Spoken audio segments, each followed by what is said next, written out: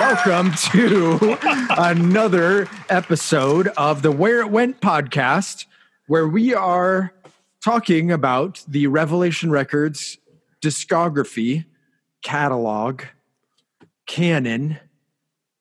All of the above. Yeah, in chronological order. And last episode, we had 3 members of the band Inside Out talking about that record. And this episode, we have a different member of Inside Out talking about that 7-inch. Jason, what do we got this episode? This week we got Chris Bratton joining us from Chain of Strength, from Inside Out, from Statue, from Drive Like Jehu, from Wool, which you may know as members of Scream. So you know I'm happy. Oh, yes. And, of course, No for an Answer in Justice League. Mm-hmm. Yeah, quite the resume. There's a lot of bands on that band that I really loved growing up and listened to quite... Bands on that band? Bands on that band? On that list. Sorry. Jeez. So yesterday, somebody asked me randomly if I liked Drive Like Jehu, and the first record, I listened to that on cassette in my art class in high school over and over. And there's that one song with like the really long intro that just kind of has the like repeating noise. Yes. And like, man, listening to that while you're like doing, a line drawing or painting or something like that. It's really good. It's really good artsy music, right? Drive Like Jehu is good band. I'm glad I didn't get to see him when they were originally around, but I did. I never saw him. I didn't even see him. Oh, dude. It's good. I never saw him, oddly. So yeah, it was neat to hear he was a part of the band and helped actually with the crafting of songs on that record. Yeah, first album.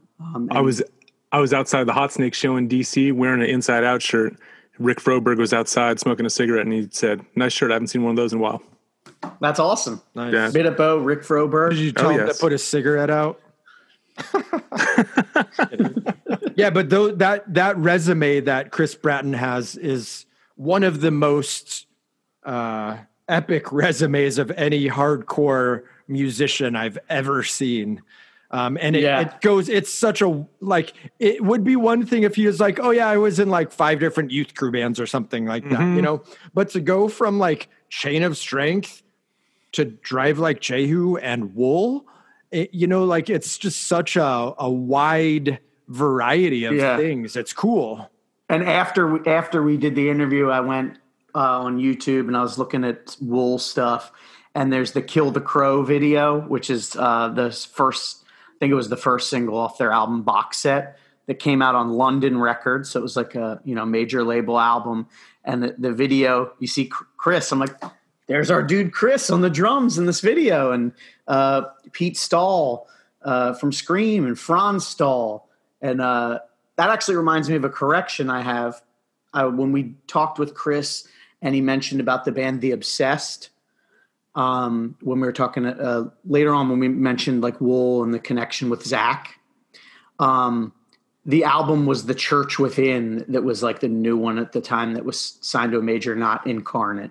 So I want to throw that out there for any of my Doom heads. I don't want to get crucified. What was the other band that he was talking about too, with the person from L7, Big Star or something? Oh, I can't remember the name of it. Yeah, the name is unfortunately escapes me. Guys. I know, but it sounded super interesting, and I wanted to look that up too. Chris, get us those files if you have them. Yeah, geez. But Hov's right. Like a really wide like style, varied style of resume, and we were pleased as punch to get to talk to him about this, because I did, we've wanted to talk to him. He is a wealth of information and very true abundance of knowledge. It's wild. So definitely someone that we're going to have multiple times on this podcast. I would like to. But before we get into the interview, I think that it's time to... Today's sponsor, Bit It Bo, 2 War Records. www.war-rec.com. If you hit them up, use the code where it went in all caps to get 10% off your order.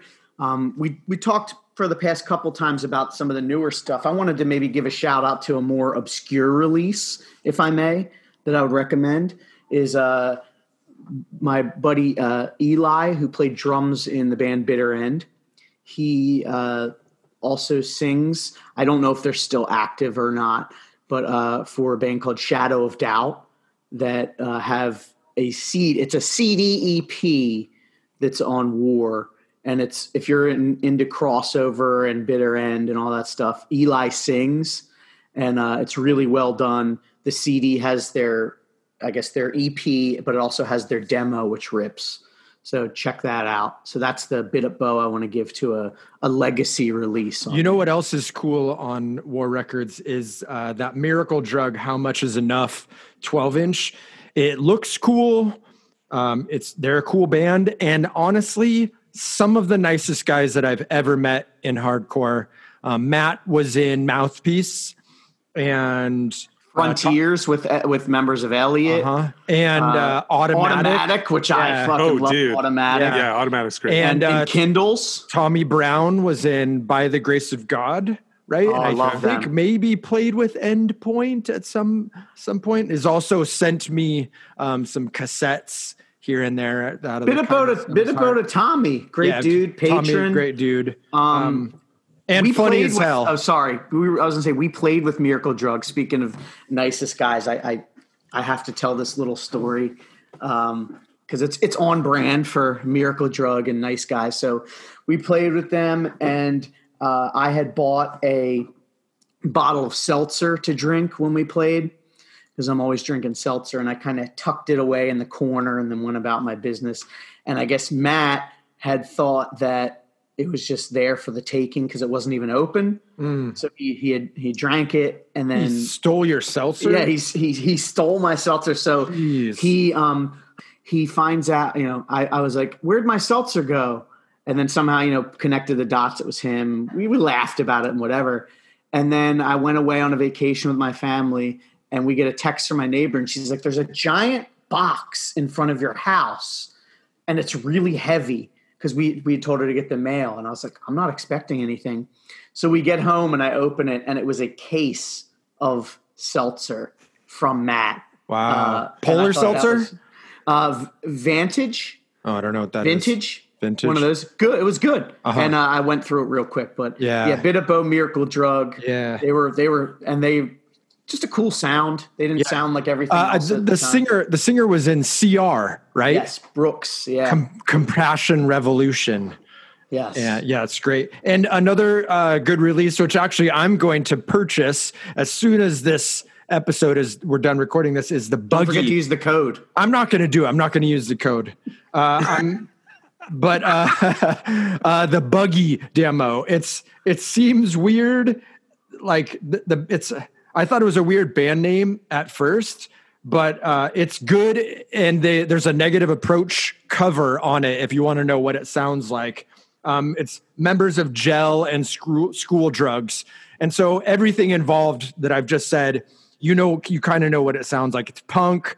Ooh. It's raw. It's good. And I recommend that. So School Drugs, we could give a quick bit of bow to friends of the pod, Hell-Minded Records. They did the first School Drug 7-inch. And then your friend, Dave Mandel, Indecision, did another School Drug. School Drugs aesthetic is wild. They have some wild art and things going on with them. So let's say someone does want to order something off of the War Records website. Greg, what do they need to do? So again, www.war-rec.com. And then at the checkout, when it asks you for a promo code, where it went in all caps, 10% off. 10% off. And that's some good percents. I agree. And you're supporting a cool hardcore label run by a cool dude, Andrew. Yeah. So, all right. Jason, wait, you had one quick War Records. Yeah, what do you got? Oh, yeah. Pick up that Enforced LP. Yeah. When they sent the email to us, they said there was 30 left of the second press. Uh-huh. And so now they're on Century Media. It's probably down to 10. So get it while you can. Yeah. Buy it. The time to buy it is when you see it. Exactly. Damn straight. Yeah.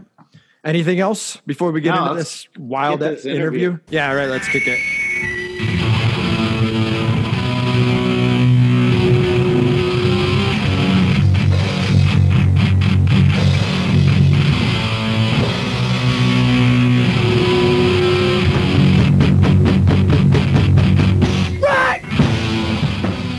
What's up? This is. Hey, Javier, you made it. Yeah. I made it. Yeah. Amazingly. Yes.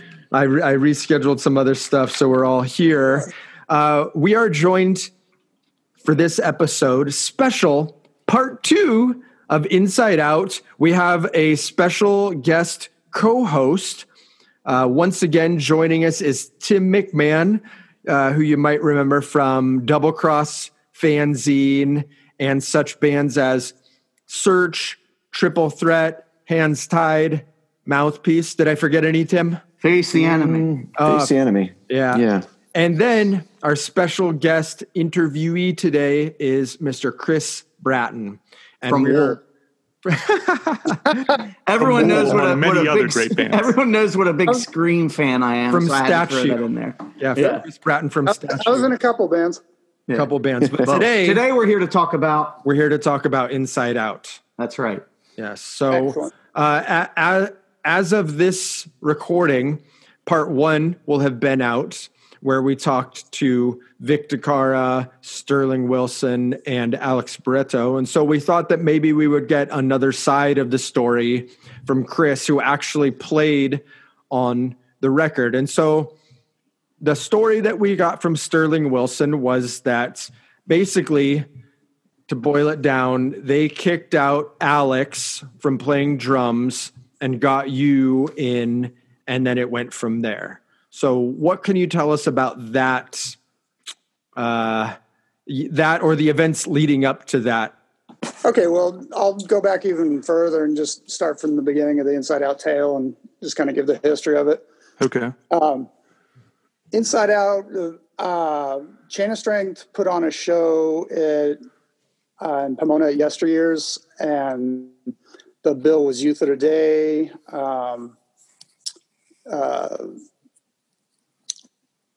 Instead, Soulside, Chain of Strength, Hard Stance.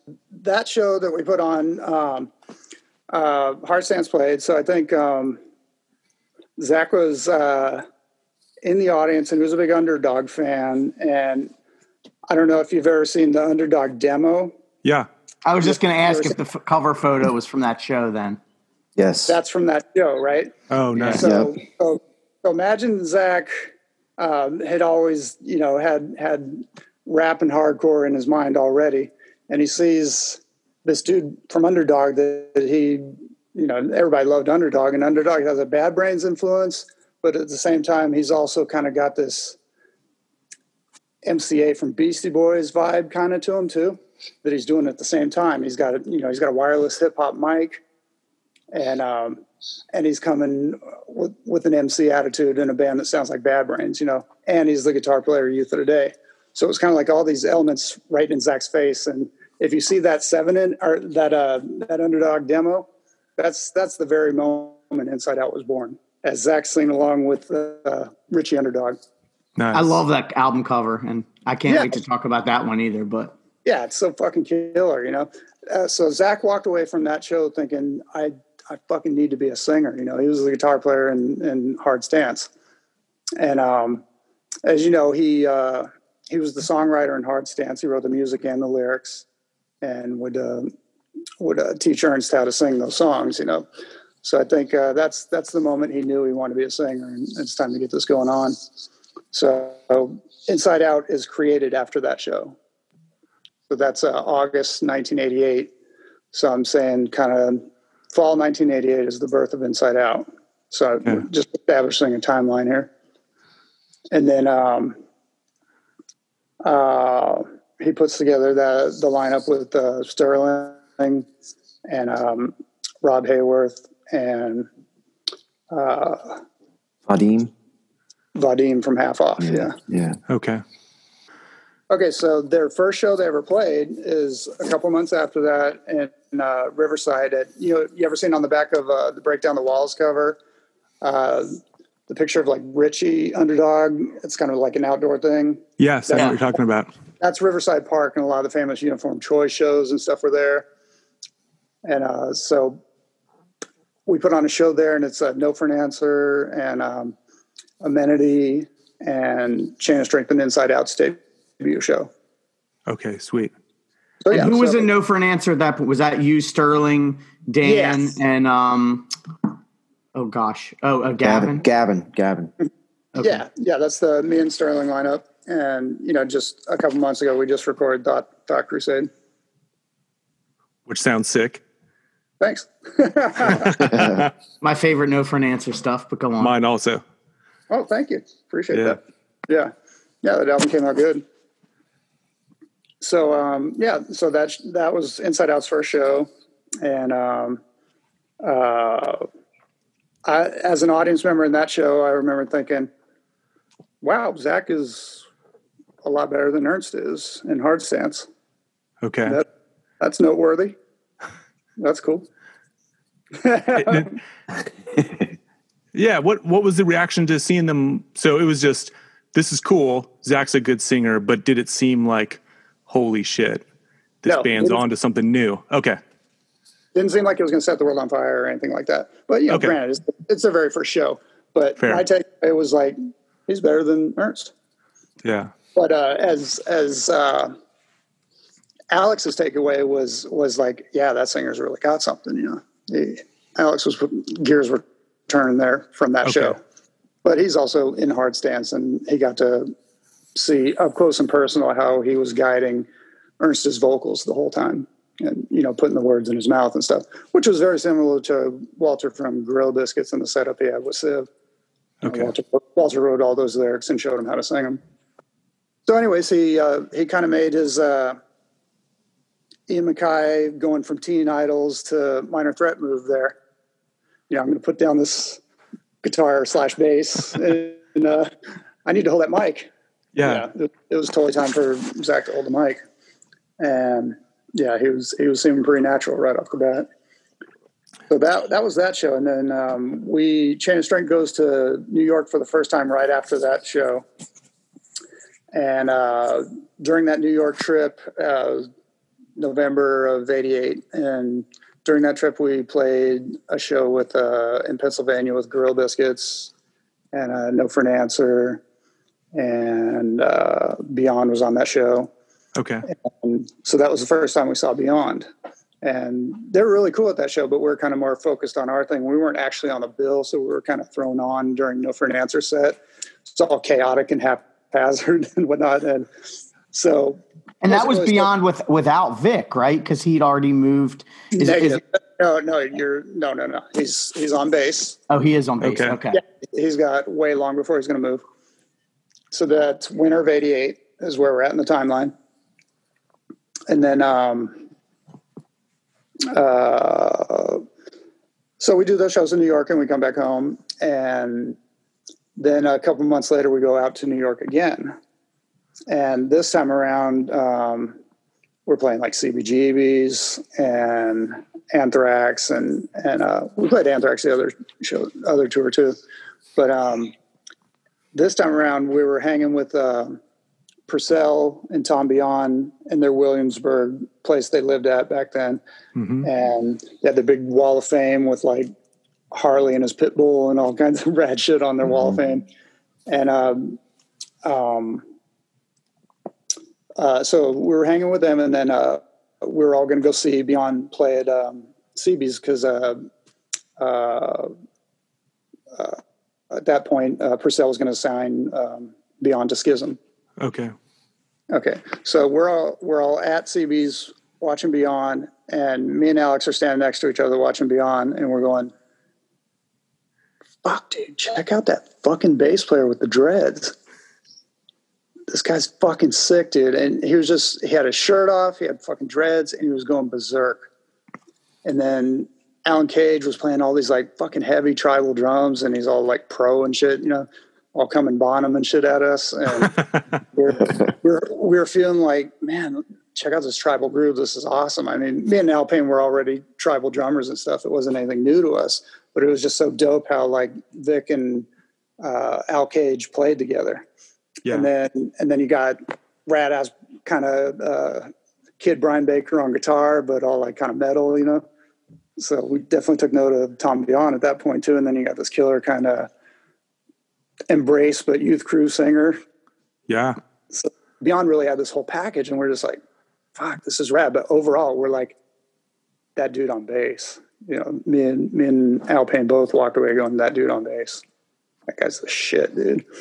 And so back at the Williamsburg apartment, we're all kind of just hanging and talking and shit and having a good time. And then Tom Beyond pulls me aside and he says, hey, Chain of Strength is from like Pomona, right? I'm like, yeah, yes, pretty much. Some of us Pomona, some of us Claremont, I'm Riverside, but yeah, that's kind of where we practice and that's what's up. And he goes, hey, Beyond's going to break up.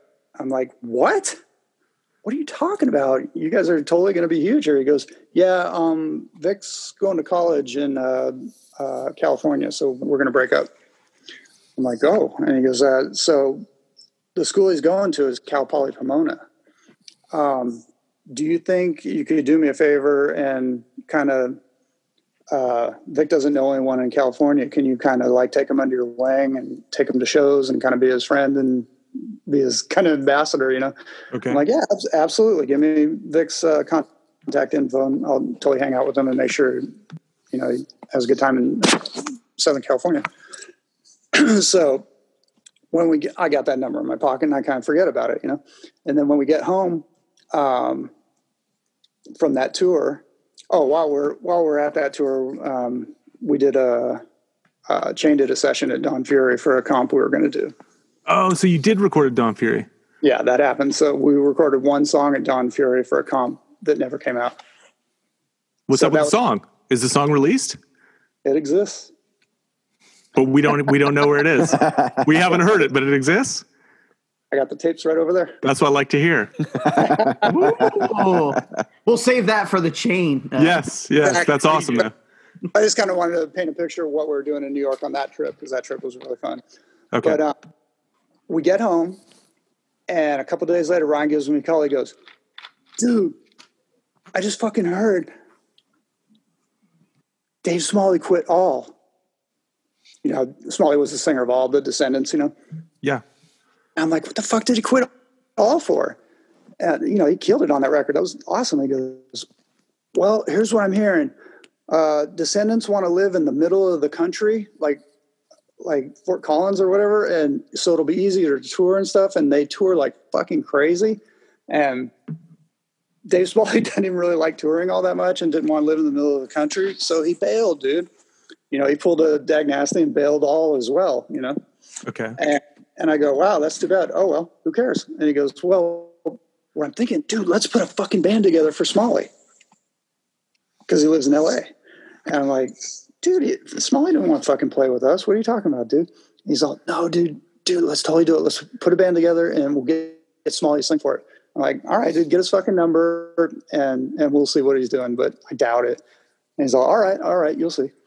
So I didn't think anything of it, but then Ryan actually goes and gets his number.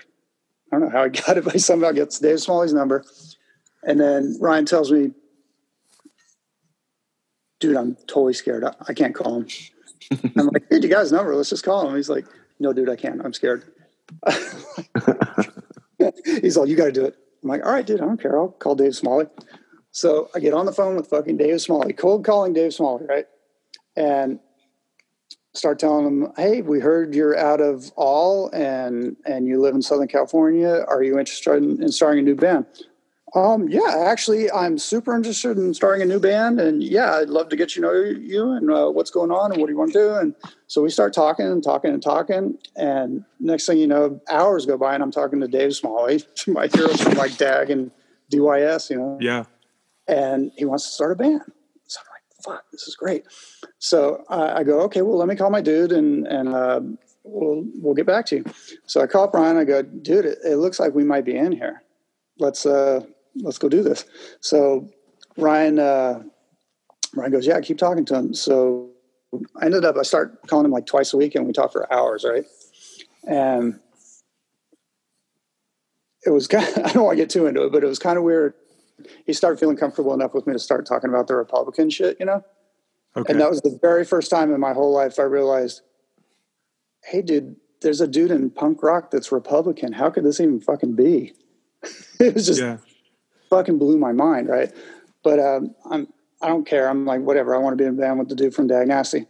So we keep talking a couple times a week, hours and hours at a time. And then I call up Vic Takara at his dorm in Cal Poly Pomona. I say, hey, this is Chris Bratton.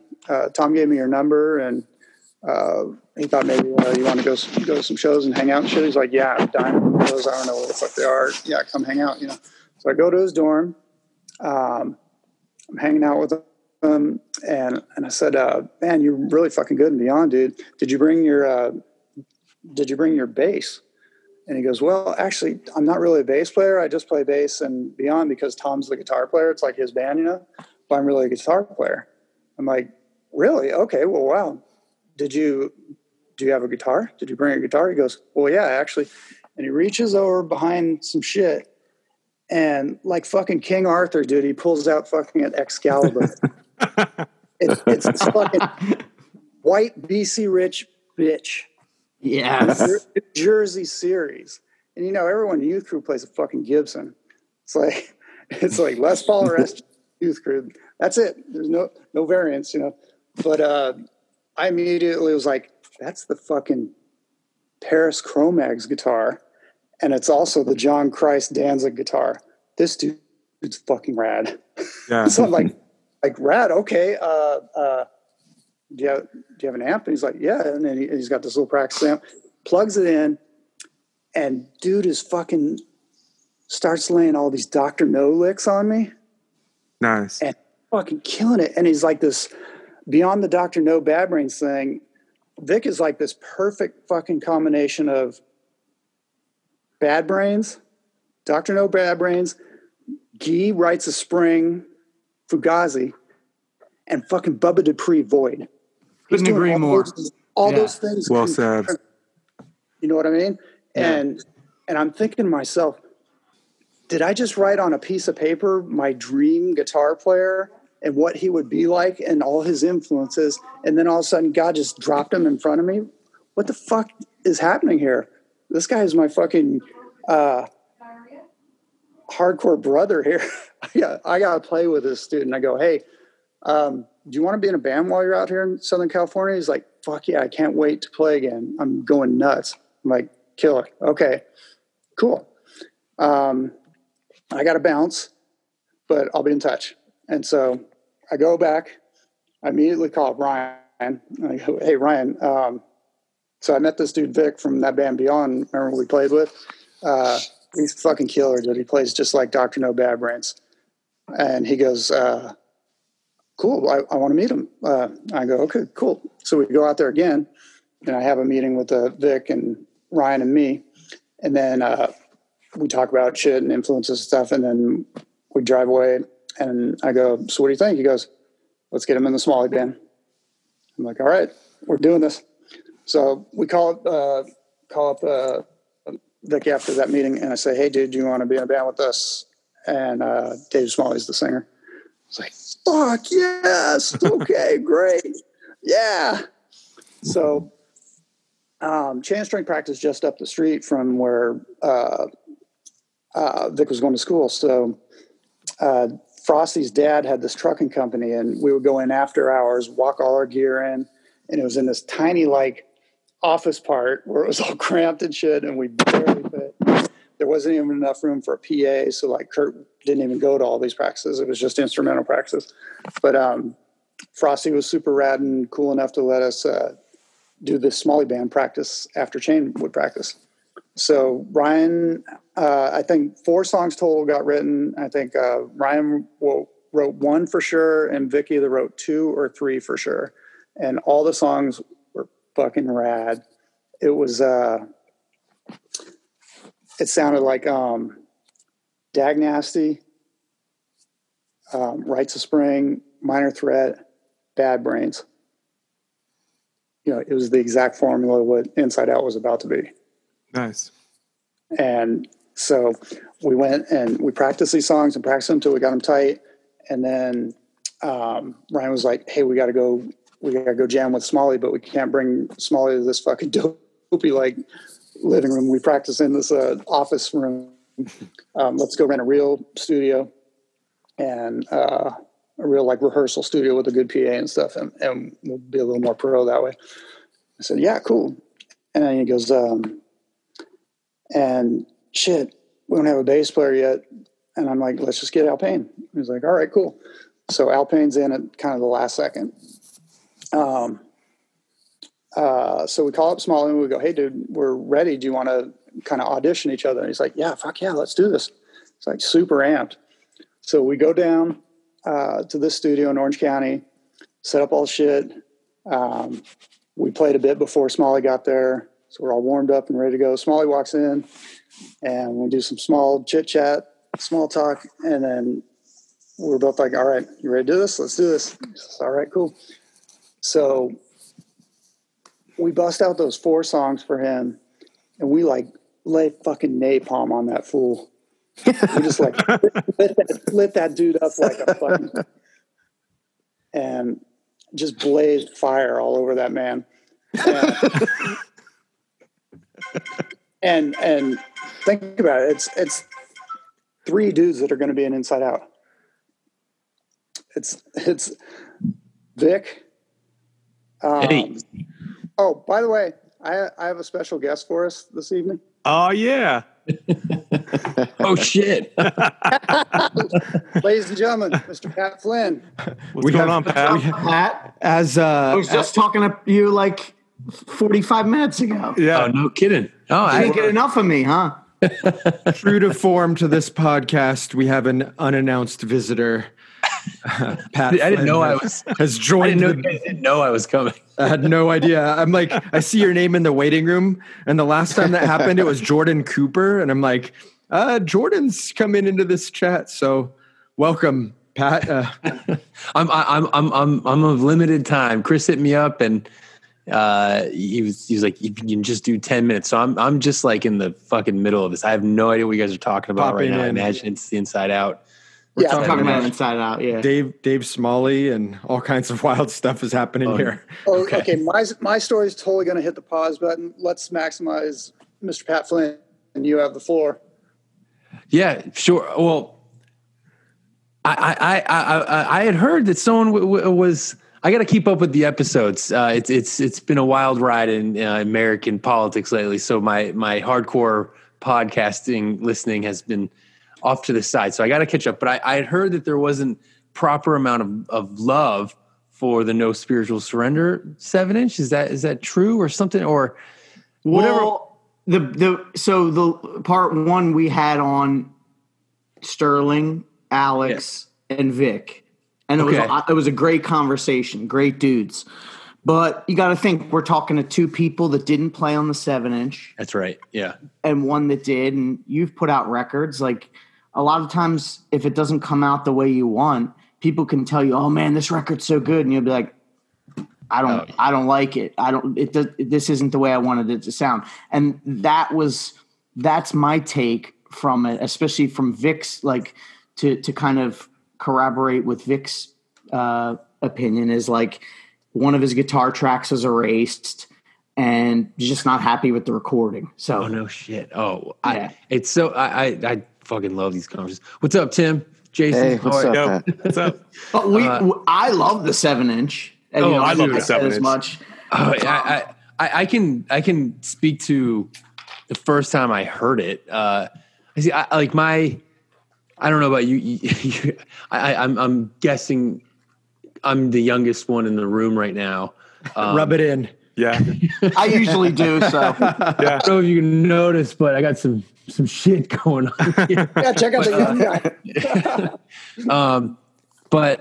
So I had clearly like been listening to Rage Against the Machine far before Inside Out. So I don't know where everyone in the room has like, but like like, you know, Rage was like the band I had to like listen to prior to finding, you know, hardcore and punk.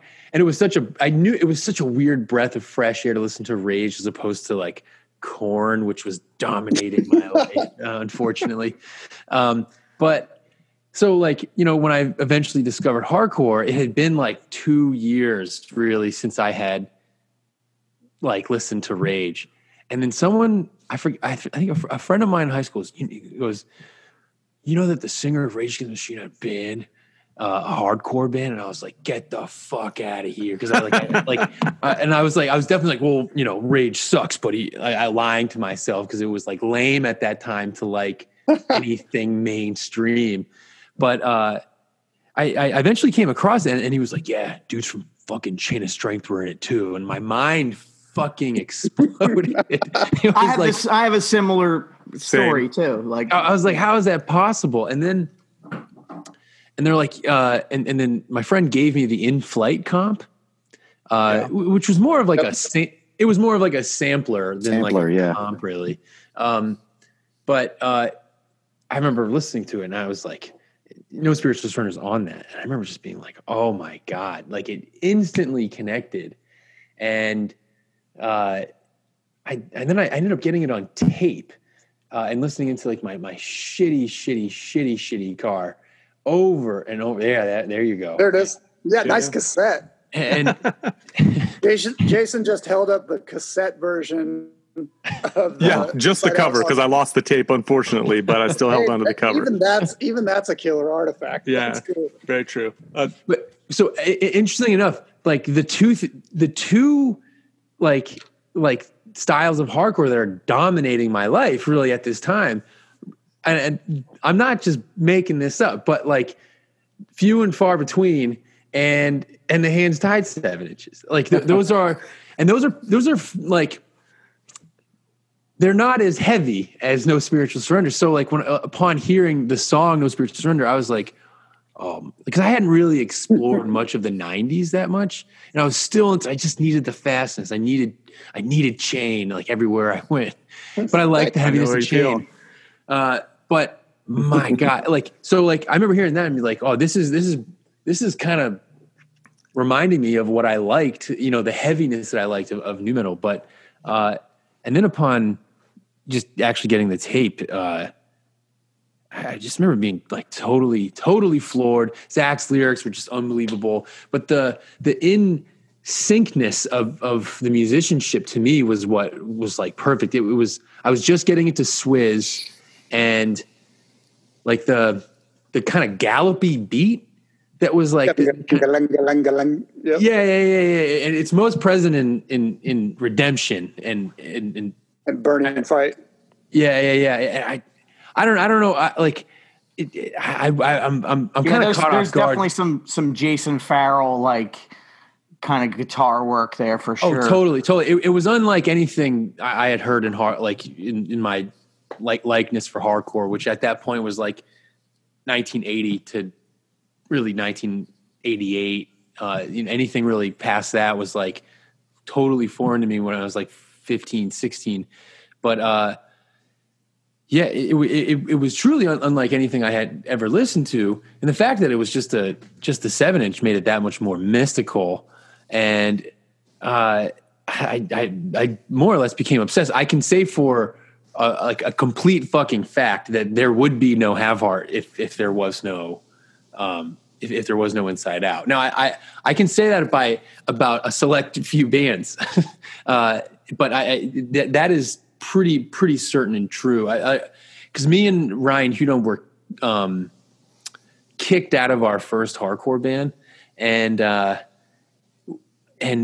like we were just totally fucking burnt. And I remember the opening lines, and there were like a bunch of cool guys in the scene in New Bedford, and the opening lines to Burning Fight were just unbelievable. And years later, I discovered, and I could be wrong, but apparently that was about Matt from Bold. I had heard through the grapevine. I won't say who, but I guess I guess Zach had been burned by Matt or something like that, and those lyrics. I don't know. Maybe this is all folklore. I don't want to. I don't want to kind of feed the rumor mill, but I remember just thinking like, oh man, it all makes sense now. I got burned by cool guys and he got burned by cool. And I later met Matt and he was like the nicest, sweetest guy on the planet. So for my generation, which is like, just getting, like I started going to shows in 99.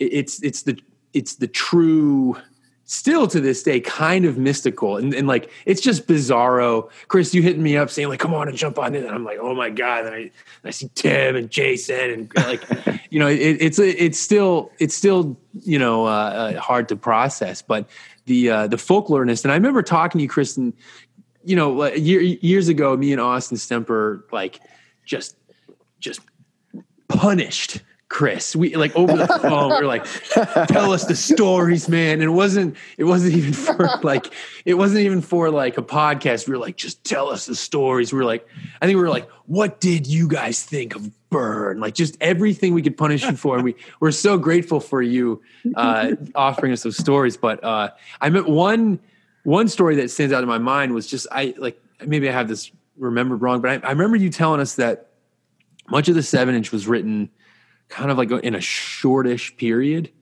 of time. And like a lot of the practices were just like in like someone's bedroom. Is that right? Correct. Yeah. Alex's bedroom was this mystical, magical fucking place where they wrote the bulk of the Inside Out 7-inch and also all the statue songs. Yeah. Oh, nice. And also the Chain of Strength unreleased 12-inch. Oh, the mystical unicorn. All that shit was written in Alex's bedroom. So that's probably my favorite practice room I've ever played in my life. But it should be by Little preserved Caesar's on the Crazy National Bread. Registry. Fueled by Little Caesar's Crazy Bread. Yes. Yeah. That was mostly an Inside Out thing though. So I got to put that in. I think you can kind of tell that it was written in a tight room, and maybe right? like that's just my interpretation. And I just think that the geographical proximity of the writing process is so impactful. I remember hearing that like Suicide File, who just like, man, oh man, like those songs that were so incredibly tight and they were just like little tiny grenades that just went off one by one by one by one. And I remember hearing that like they wrote most of their songs in like this tiny little apartment in Boston. And I remember hearing that about what most of the 7-inch was written in. And to me, it just sort of made sense. Everything is perfectly in sync and totally tuned. Zach's presence and Zach was at the practices. Correct? Yes. Yeah. So like, sure. There's even this is Alex's bedroom, dude. It's tiny as fuck. And there's a fucking bed there too, And so somehow we had also this dinky little PA and Zach's just, I'm not in the band at that point, but Zach was going for it and they were fucking killing it in there. Oh man. Awesome. It translates through into the music. And I just, I'm grateful for the 7-inch and I gotta run. Wait, Pat, one more question. Yeah, I got one more question though. Have you covered this entire 7-inch in all your different bands? Because I feel like I've seen you do a couple Inside Out covers. Yeah, the only songs I've done in the collection of bands, Burning Fight, No Spiritual Surrender, never did By a Thread. I sang it with verse though. By a Thread with verse. We'll count it. I've truly always wanted to do Redemption. And I just, to me, that's my favorite song on the record. Undertone is amazing too. I think I toured with this band called Learn and they were covering it one summer. Maybe that was your memory from that. I think you were on that tour. It came by or something, whatever it was. I've always wanted to. I've always wanted to do Redemption. Redemption is like the perfect song, lyrically, musically. It's dag nasty. It's faith, and it's Inside Out. It's perfect. It's a perfect song. Hey Pat, before you go, and I hope it's cool that I asked, but I posted a photo of the Zach postcard that I made that said, "Where is Zach De La Rocha?" And a friend hit me up and said, "Oh, did you try to get him? You know that Have Heart tried to get him to sing No Spiritual Surrender at the reunion show." Yeah, can you talk about that real quick? Yeah. I didn't know that happened. Where's Zach? All right, yeah, I can speak to that. Okay, thank you. Sure. What's his face? OG Ignite singer. I'm having a brain Joe fart. Nelson. Joe Nelson. Joe Nelson. Yeah, I've come to know Joe pretty well over the years, and I loved Killing Flame growing up. I fucking loved Killing Flame. I'm so bummed I never got to see them. But out of the blue, Joe hit me up. He was doing an article for. I got to close the door 1 quick second. Okay, I'll take that time to say that. So Count Me Out played with Mouthpiece in Philly, and the Killing Flame opened. Right. And I saw Killing Flame 2 days in a row because of that. Okay, Alex was playing bass, and Count Me Out covered Let Down. And then afterwards, Alex came up to me and said, "Oh, that's pretty cool. I didn't expect that reaction." And I did not know who Alex was because I had not seen him at that point, you know? Wasn't Alex on guitar for Killing Flame then? Or no? I don't know. Yeah, he was on guitar. Okay, cool. Yeah, Go yeah. ahead. Man, that sounds like a fucking great show. Anyway, Joe and I got in touch when Fiddlehead put out our record, and he's interviewing us, and we've developed a nice friendship over the years. And Fiddlehead's great, by the way. oh, thank you, Jason. It means more. It means more than Jason, you know. let the man tell the story. I'm sorry. I apologize. So he, and like listen, if I get a chance to punish somebody, I'm going to punish them. And like at this point in my life, I live for the stories. So like, I'll punish Joe, get the stories, and he I guess he's friends with Zach, and they keep in touch pretty often. And so we had played the Boston shows or the Worcester shows, and there was a good amount of people that showed up, and I guess it caught on the radar of Zach or something like that. And Joe and Zach were talking, and Zach had just commented like, "Oh, that's really dope." And then the day of the second LA show that we played, I just like randomly, I was like, "Yo, like I know you're friends with Zach. Just hit him up. See if he let him know that because we had the night before we had opened our set with Rage's rendition of Devo's Beautiful World. Really powerful delivery. Unbeknownst to us, apparently Zach fucking hates that cover that they did, but it was like all Tom Morello's idea or something. Anyway, so I hit up Joe, and he was watching One Step Closer cover Burning Fight, and he sent Zach, like a video of One Step Closer covering that. And we were free a version of Have Heart, post Have Heart covered No Spiritual Surrender.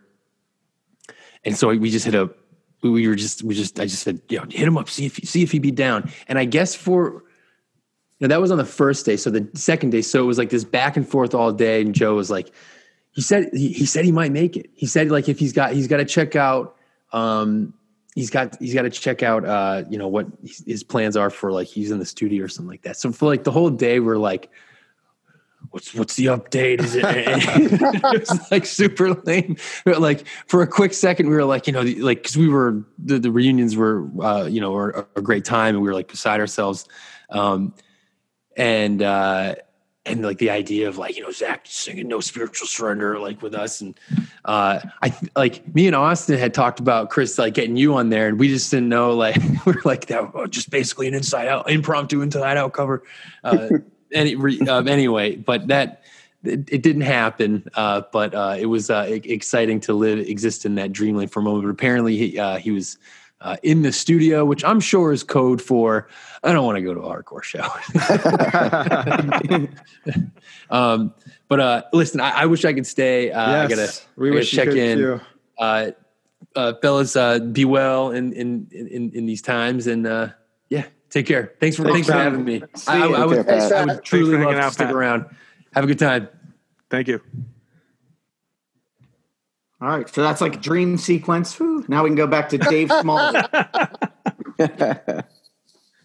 Okay, so where I left off was, we just blazed You some fire melted- on Mr. Smalley. Yeah, you melted Dave Smalley. Melted Dave Smalley's face, right? And so after we did those 4 songs, we're all kind of looking at each other like, man, that was fucking rad. We just killed that dude. And we're looking around, we're all smiling and shit. And then we look up at Smalley and we go, all right, man, so what'd you think? And Smalley goes, this pause. Like that. and he goes, in that weird Grover voice that he's got from like the Muppets. Well, guys, at this point in my career, and we're like, did he just say career? and he goes, at this point in my career, I'm really trying to distance myself from the Dag Nasty thing. And we're like, okay. And just all the air got sucked out of the room. It was just like, shoom. The vibe just turned totally to nothing, It went from everything to nothing. You want to know what's funny, though, is that we interviewed him for a bonus episode with Don't Sleep. Yeah. And actually at the end, I was like, hey, I want to ask you about this because it was in the book. And at least what he said, he has no recollection of that. Now, granted, he's probably jammed with so many different people, so it's plausible. But and he was cool about it. But he was like, well, he's like, those guys are cool. Like if they say that happened, sure. But I just thought that was funny because that's a pretty big deal. So here's what happened. So we go, well, what is it you want to do? And he goes, well, Ryan, do you mind if I put on your Les Paul? And he's like, yeah, sure. So he puts on Ryan's Les Paul and he walks over to Ryan's Marshall, and dude like cranks down the distortion. Right? and he starts jangling, right? And then he starts hitting this like kind of Marginal Manny kind of jangly song, And we're looking at him, and he's playing it, and he's all into it and shit. And then he stops and he goes, yeah, so in the new band I do, I'm going to play guitar and sing. And we're all like, no, like just like he lit a fart, Yeah. No, dude, that's not your forte, dude. And so we're just rapidly like, all right, this is a dud, So the song he actually played us goes on to be a Down by Law song. So what song was it? Do you remember? No clue, but it's one of the first one of the songs off the first record. I have to say those early Down by Law records are awesome, but that's because where he was at, he wanted to get down with pop punk because it was all popular and he's good at it, and he wanted to get down with like some Stiff Little Fingers action. Yeah, and so yeah, go for it. That we're totally not on the same page, right? So once we all realized that, and we kind of had a laugh at it, and we're like, all right, cool. So we're not on the same page. We all looked at each other and we're like, well. It's like that took 20 minutes. We booked an hour. What do you guys want to do? And everybody's looking at everybody, and I go, Minor Threat cover? And Smalley goes, sure. And so from Shane's first show to almost every show we ever played, we played Minor Threat Betray. And so we whipped out Betray with Smalley singing, and it was fucking rad. And it was rad because all of a sudden Smalley got to stop being Mr. Smalley and just be a fanboy of Minor Threat, Yeah. And so it was dope, and that was fun. And then we just packed up and went home. That was it. But that's how me and Vic DeCara immediately had this fucking chemistry together. It was insane. Like I said, he was my brother that was dropped out of the heavens into my lap, and I was going to pursue that, whether or not Smalley wanted to be a part of it. So I'm definitely going to take these songs he just wrote, and me and Vic are going to go start a band, and we're going to get another singer. And Ryan be a part of it, Ryan not be a part of it. I don't know. I don't care. I want to do a band with Vic. But unbeknownst to me, Alex had gotten Vic's phone number, and totally behind my back, snatched Vic DeCara to be in his new version of Inside Out that had been dormant for like 6 months. Okay. So were those songs that you practiced with Smalley, did those turn into Inside Out songs? Or was those just... What's insane was Vic and Alex did not take those songs and put them in Inside Out. Okay. I don't know why. Those songs still just exist. Now, Statue adopted one of those songs because me and Alex both thought that song was so fucking dope. And we were never going to record it because Vic wrote it. But we played it at a bunch of shows because it was killer. But then we dropped it because Statue has something like between 50 and 75 songs. Oh, wow. So anyways, that song got dropped. But only like 12 are recorded or less than that, right? 10? Total 7-inch 9. and the 9. The two 7-inches total is 9 songs. Okay. That's a lot of information to take in. Yeah. Right. Like I said, Inside Out had been dormant that whole time. And then Alex had been kind of at hard stance practices going back and forth. He'd been leaning on Zach to reactivate Inside Out. And he finally got him to telling him about this Vic character that he just met. And it was so fucking killer and so bad brains, and you got to meet him, you know? And sure enough, when he brought Vic over to Alex's bedroom practice place and had Zach and Vic meet for the first time, and Sterling and Alex on drums, they had total chemistry right off the bat and just slayed, you know? And that's where they made up No Spiritual Surrender in that practice room. Burning Fight already existed from the Rob era. Redemption, I think, existed from the Rob era, but Vic brought an undertone at that bedroom session. Okay. That was made up there. And so, yeah, that's the four song 7-inch. Burning Fight was already written. Undertone was written in that bedroom. By a Thread was written in the bedroom, and No Spiritual Surrender. So yeah, the bulk of the 7-inch, and then Redemption and Burning Fight were from the Rob era. Okay. Was there a demo, or was it just... Okay, let me clear up this whole thing about demos for Inside Out. Okay, it's a total fucking unicorn. There is no demo. There never was a whole nother recording.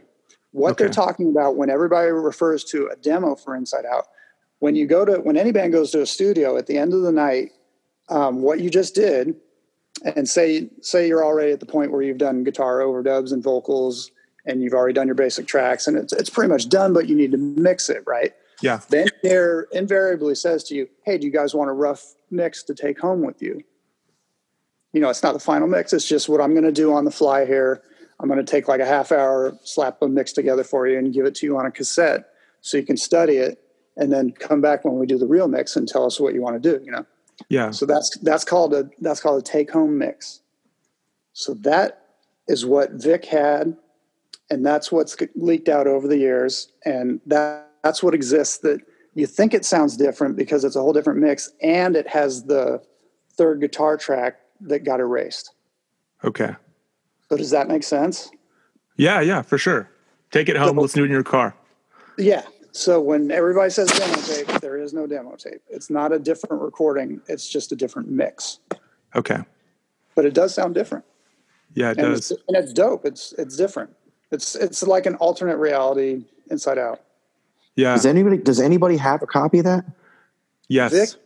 Vic has the master tape copy. Oh, he does. That he took home that night, and he gave it to Jordan. So it exists now. We have it. And oh, okay. So Jordan has it. Jordan has it. It's in the Rev Vaults now. So. And can you hear the third guitar track okay on it? Because what I heard online that said demo. Okay. I haven't heard it since back then, so I'm kind of out of the loop what the differences are. What I heard, I couldn't hear the third guitar track. I'm about to hear it. You know, they want to work on putting it on a 12-inch, right? With the extra. That's what Jordan. No. So what it's gonna be? It's gonna be a 12-inch of all the songs that are on the CD. Okay. So picture like a 12-inch version of that, and like Jordan was saying, it'll be on 45 RPM vinyl, and it'll sound fucking killer. So that's the reissue. Beyond that, something else is going to happen with let's call that the Vic DeCara's director's cut of No Spiritual Surrender. So they knew instantly that this is the shit, and this band is everything. And I think Zach got talked into breaking up Hard Stance overnight over that. And so Hard Stance is gone. Inside Out's the band now. They immediately play Spanky's as their debut show. And like I was saying, just total fucking napalm. Just like burned everyone to the ground at that show. Is that the photo that's on the cover? Is that the Spanky show? Okay. No, that's later. Okay. That's from my era. Okay. Okay, so that whole summer, you've heard of Revolution Summer? Yeah. Oh, yeah. That whole summer was Inside Out summer. They just took over SoCal, dominated everybody, made every band look foolish and redundant just overnight, and just fucking killed. So Inside Out summer was in full effect, and everybody had to take note. Everybody had to fully take note.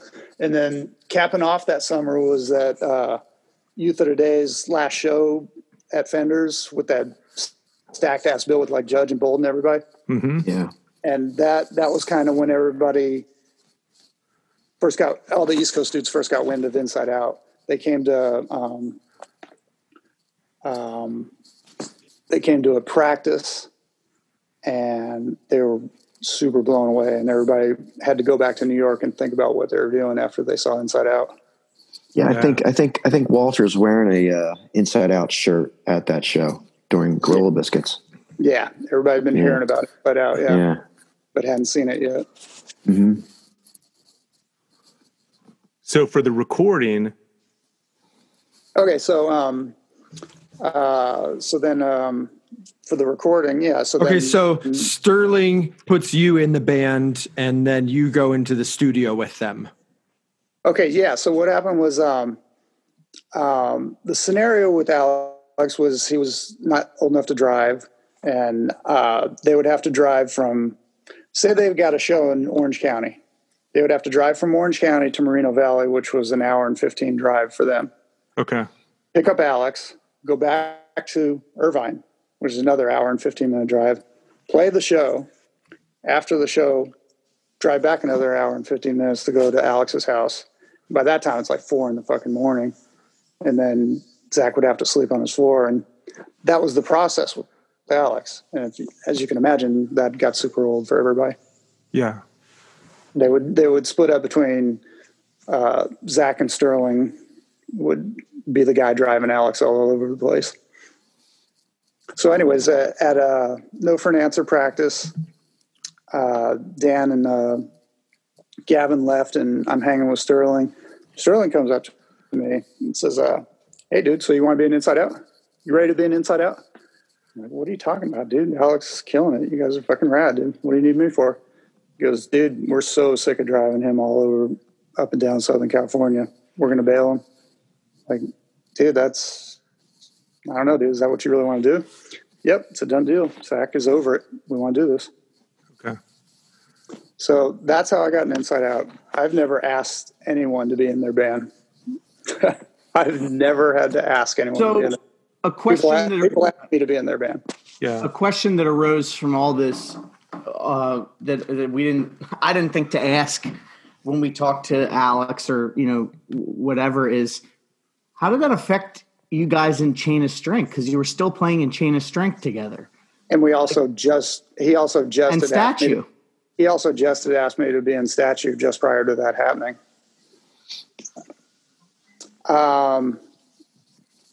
Like, what was that first Chain practice like after that happened? He, for the most part, was just a big boy about it and accepted it and moved on. And we just kept moving on. He wanted to focus on Statue anyways. You got to understand, Alex is this fucking killer songwriter. Yeah, and he's just, he wakes up, rolls out of his bed and writes 2 perfect hardcore songs or perfect pop songs. He was, at that point, he'd started writing for Chain as well. And then he's writing for Statue. And then he was, I don't think he made up any guitar riffs in Inside Out, but what he was doing, he was arranging those songs. Okay. Like Dick would have this riff, Zach would have this lyric, they'd be trying to put it together, and Alex would kind of be the kid who was like, hey, do this, do this, do this. And it all came together. So he was totally the glue of what was going on in that bedroom. And, but Vic and Zach definitely were coming up with gold, you know? Yeah. So you join Inside Out. How long after you join do you go in the studio and record those songs? Okay, so I joined Inside Out in September of 1989. And then we play, I think, one show with Sterling. Sterling engineered the whole me getting in the band thing. Okay. We play exactly one show with me and Sterling. Sterling calls me up. He goes, hey, just want to let you know I'm going to quit. I'm like, what the fuck are you talking about, dude? You just engineered this totally weird fucking coup on getting Alex out and putting me in. It's like when your friend tells you to come work with me and then leaves. Yes. Exactly. I've been there. Yeah. So I'm fucking baffled why he wants to leave. And he's like, you know, Zach goes through all these fucking long speeches in between the songs and it's getting on my nerves and it's bumming me out. And yeah, that was great. He's great. Sterling is cool, man. He was a funny guy to talk to. I enjoyed speaking with him. Well, it made zero sense because the whole charisma of Zach is that he can communicate with an audience that well and get his emotions across that well through what he has to say in between the songs. Yeah. That's why he went on to be a multi-platinum artist. He's able to make that connection with an audience by the things he says in between the songs. Well, that was utter fucking bullshit, you know, but whatever, dude, have fun not being an Inside Out. He walked away from Inside Out, dude. And he didn't play in a fucking band ever again. He walked away from hardcore. We did talk about that. I mean, I looked at it as like when you're a kid, like, and we sort of, you know, and you heard that part one, like when you're a kid and you make decisions. I think even Vic said it, and you make decisions and you're not thinking, I mean, you're 18, 19 years old. Like, yeah, you're an adult, but I made a lot of dumb decisions at that age.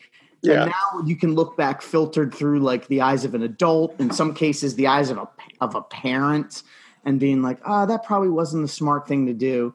But like, I can't like begrudge him for doing that. Like, I'm sure he's kind of like, oh man, I would have been great to play on the 7-inch or what have you. But you know, it's kind of thing where it is what it is. It happened. And his reason too was, you know, he mentioned too about the actual specificity of what he was saying in between the songs.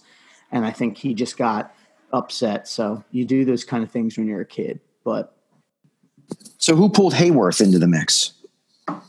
Well, to this day, Hayworth is in the inner circle with Zach. He's one of the only maybe 3 dudes that are in the inner circle with Zach. So he's one of his lifelong very best friends. Mm-hmm. And, you know, they have a chemistry together. Would those be both Hayworth and Brian Chu? Because that's like what it seemed like. Yeah. They were telling us that's how we needed to get in touch with Zach. Not that I ever saw him saying that he would come on and talk about this stuff, but if there was ever a chance, that would have been our avenue. Well, ever since Inside Out broke up, Zach's made exactly one public statement about Inside Out this entire time. In the Antimatter? So whatever it was where he said, I channeled all my pain through that band. That was the first band I fronted. And I saw ourselves as spirits and didn't want to bow down to a system that saw us as just another pebble on the beach. That's his entire statement about Inside Out for this entire time. I have to find what that's from. So going a little off, but we asked everybody else, you being in the band at one point, when was the last time that you had any contact with him? With Zach? Yeah. Every now and then, like years will go by, but every now and then I'll accidentally see him in public and, you know, it's all hugs and we'll talk for days and stuff and just that. But,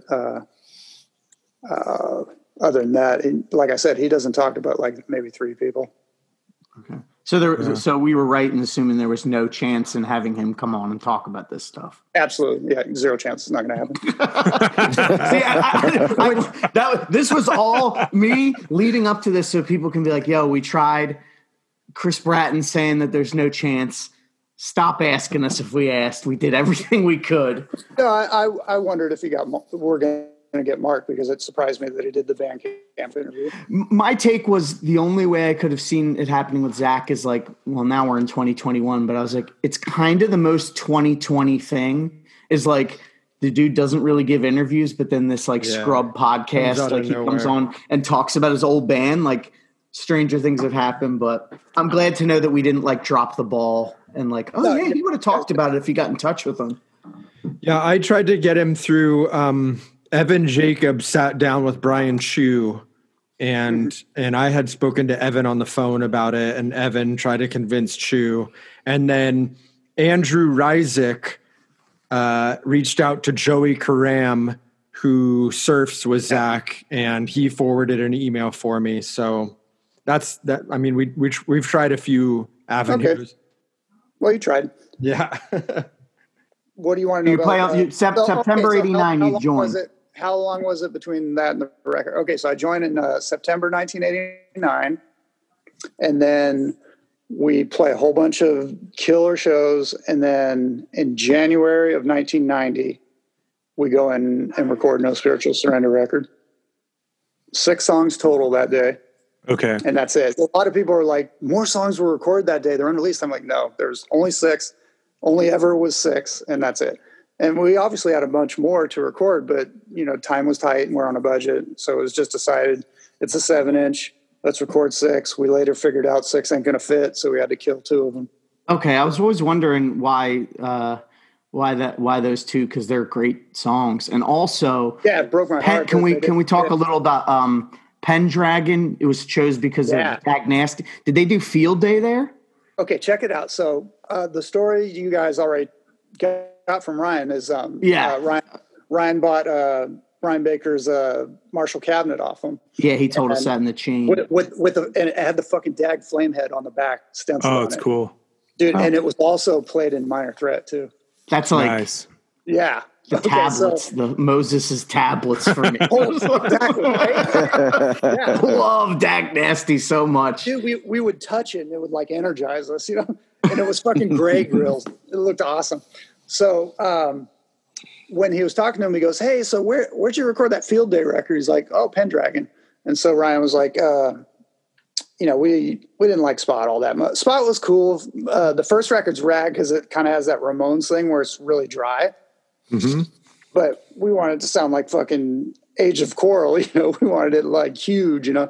So Ryan was after a huge studio. So we think he'd listened to Field Day a bunch. He's like, okay, killer. So this is at Pendragon, and it's in Redondo Beach, where kind of Black Flag's from. Killer. All right, let's go.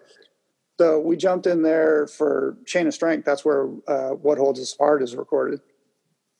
And then it came out fucking great. So we're like, we love the studio. It sounds better than Field Day recording, I think. I think the Field Day recording. Arguably it does.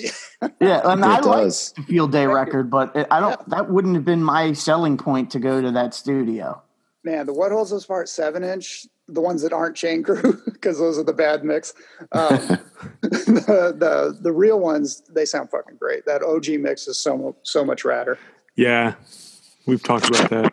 Yeah. And we will again, I promise. And we will again. Yeah. So we were super stoked on Pendragon. I thought Bill Crodel, even though he was like a rock dude, totally was getting us the tones we wanted. So although he didn't understand hardcore, he was killing it with the tones. So we're more than happy. Went back there for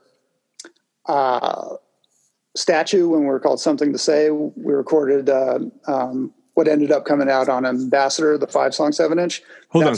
That's also Pendragon Studio. That sounds great. But you said Statue was called Something to Say?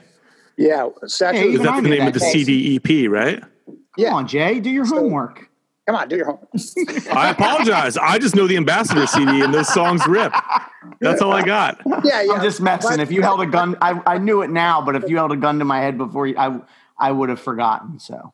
Okay. By the time Ryan put it out, we were already Statue, so we just called it Statue, and then we titled the record Something to Say. Yeah, okay. But we were originally called Something to Say, so when we recorded that record, that was at Ambassador, that was at Pendragon Studio, and that's one of my favorite recordings I've ever done. That thing came out fucking killer. Ryan sounds like Skewbald. But check it out. Ryan did the worst mix ever on it for his ambassador thing. He did that without me and Alex being there. I was on tour with Wool, and he spent seriously like an hour on it. It's fucking garbage. I mean, you guys might like it because you're used to it, but wait till you hear the remix I did on it to put it back to how it was supposed to be. I'd love to. Who's going to put? Are you going to put that out yourself? No, we love Statue. Where's Rev? Fuck no, it's gonna be a deluxe reissue on Rev where it's the Filter the Infection 4 songs and the Something to Say 7-inch 5 songs. So it'll be a 9-song 12-inch on Rev. Fuck yeah. But deluxe reissue. Yeah. That thing's gonna be fucking killer. But it's all mixed and everything sounds rad. Cool. Anyway, so Pendragon was the shit. Something to Say recorded January 22nd of 1990, and then 3 fucking days later we go in and record No Spiritual Surrender with Inside Out at the same studio. Yeah. Wow. Just 3 days in between those 2 recordings. I could have left my kit set up, you know? And so we go into Pendragon, Inside Out, and Vic is like fucking he's got this notepad, and it's all in fucking code, like some Lord of the Rings Gandalf shit. And or no, it's more like the Led Zeppelin 4, that Gatefold record where it's the fucking wizard, you know? Yeah. Mm-hmm. Yeah. So he's like Jimmy Page is the old wizard, right? He's got this notebook with all these hieroglyphics on it, and what it is, it's 3 separate guitar tracks all mapped out meticulously that he'd spent months on, how he was going to lay down all his guitar tracks. And it was all like interlocking, and this part does this, and it layers into this way, and it interlocks over here. So we're like dying to hear what the fuck he's going to do here, layering all these guitars. So he laid all that shit down. We were super tight when we went in there. That shot you see on the cover of No Spiritual Surrender of Zach. Yeah. That was 20 days exactly before we recorded that record. Okay. Just rad trivia there. Yeah. Fun fact. Who's Mikey? So, that's Mikey Fast Mikey Break. Fast Break, yeah. Yeah. No, on the photo of this cover that looks awesome. Yeah. It's scratched. Yeah. Someone scratched Mikey in there. Yeah. And we were wondering who that was and why that's on there. The cover looked like Zach had a giant hand, like the camera, perspective. You know? Yeah, it looks like he's got this like massive hand. Yeah. So we record, because we're super tight. We record those songs. They're all first and second takes. It was really, really easy to lay that down. And then it's Vic did some of his shit, and it's time for Zach to do his vocals, right? And I don't know if you ever heard the Mike Judge story about when he first did his vocals, and he was very self-conscious, and he had the lights all turned off. Yes. Yeah. Anyone familiar with that story? I don't know if Zach had heard that, but as he was trying to lay down his vocals, it was going nowhere. And he goes, "Hey, can we turn off all the lights?" And we're like, "Yeah, absolutely." He was totally not feeling the peanut gallery, watching him try to do these emotional vocals. Yeah. So once we turned off all the lights, then, you know, the possession happened. You know, he was just pulling out so much emotion and so much rawness, and he had so much pain and anger to get out, and it was just like spilling, you know? Yeah. So he destroyed, and it was awesome. You know? So that was the vocals. And then at that point, that was when the engineer was like, so do you want to take home mix? Do you want a cassette to take home? And that's when he mixed it up for us. That mix sounds fucking great. And we took that home. That's the Vic DeCara, the one we're referring to as the Vic DeCara director's cut. Yeah. Okay. Yeah. But that's what exists that everyone wants to hear. And that Vic wishes was actually the record. It got mixed for real by Bill Crodel and Inside Out a couple weeks later, or whatever it was. And then it's ready to go, right? And then Inside Out went up to Seattle, played some killer shows, and played some shows in Irvine. And then was the Seattle show that one that ended up being in a garage or something with Ron Brotherhood did? The one show was at like a fire department had some sort of like club stage you could play at, and that show was fucking killer. And then the other show got canceled and it got moved to a garage, and that's one of the best shows I've ever played in my life. Yeah, we all thought that show was just incredible. There's a bunch of photos from that show online, actually. Yeah, you can see it online. You can see how tight everyone was in that garage, and everyone was right back, and it was great. It's like perfect hardcore show. And then so we do another changeover. I'm out, Al's back in, and they go on the Krishna tour. So how did that happen? You being out then and Al back. So we know that they had wanted Alex back. But this is months later. So we recorded in January of 1990, and then May 1990, 5 months later, then I'm out. And me and Zach just weren't seeing eye to eye and shit, and there was some personal shit, and so Hard Stance had done a reunion at one of our shows, and got an enormous amount of love at that show in Irvine. Okay. And I think it kind of lit a light bulb off in Zach's head, like, yeah, I want to get Al back on drums. So the changeover happened. They put Al back in, and then they went on the Krishna tour, which was Shelter, Quicksand, and Inside Out, and then they did all those shows. And then you got the whole story. Vic was ushered out of Inside Out, what was going to be the biggest band in hardcore by the next year. You got pulled out of that band and put in Shelter, which seemed like a good idea at the time. We're both Krishna. We should both be in this Krishna band, which makes sense on paper, but the reality was they didn't really have good chemistry, Ray and Vic together. Mm-hmm. Yeah, and he talks about that. As players, yeah. And you guys covered all that, yeah. In his book, yeah. I mentioned on the first part, and I think even talking to Tim before you hopped in, it's like, there's, I think in music and especially hardcore, there's a lot of those what ifs. Like what if Inside Out stayed together with Vic? But it's, who knows? Because because they didn't, we got some great Shelter 7 inches that he was on. We got 108, who I friggin' love. And we got Rage Against the Machine, who are friggin' love, who are one of my favorite bands. So it's kind of like, what would have happened? I don't know. And then we got like Statue. Well, I do want to say, there's a popular misconception that Tom Morello brought the hip hop angle in to Rage Against the Machine, which is absurd because he's a metal kid, Right.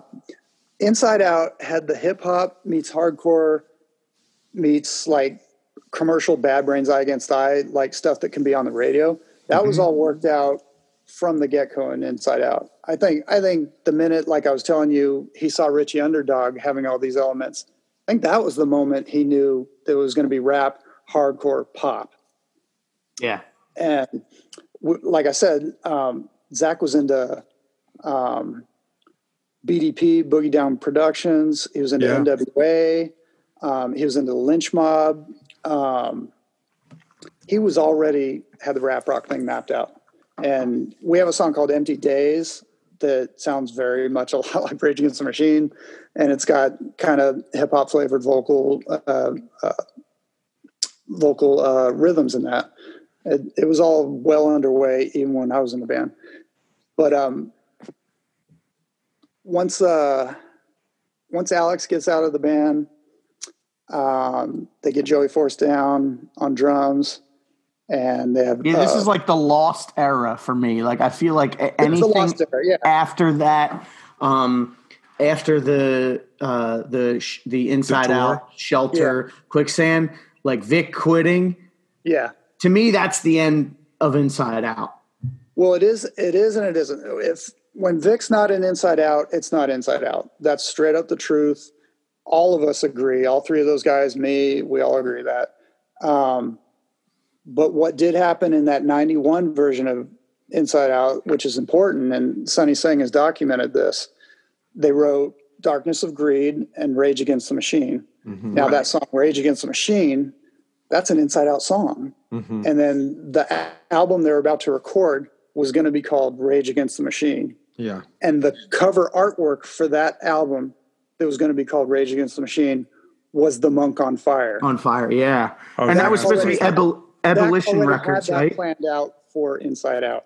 Because people were saying that we didn't get to touch on the fact that Kent McClard was supposed to do the LP with Ebullition.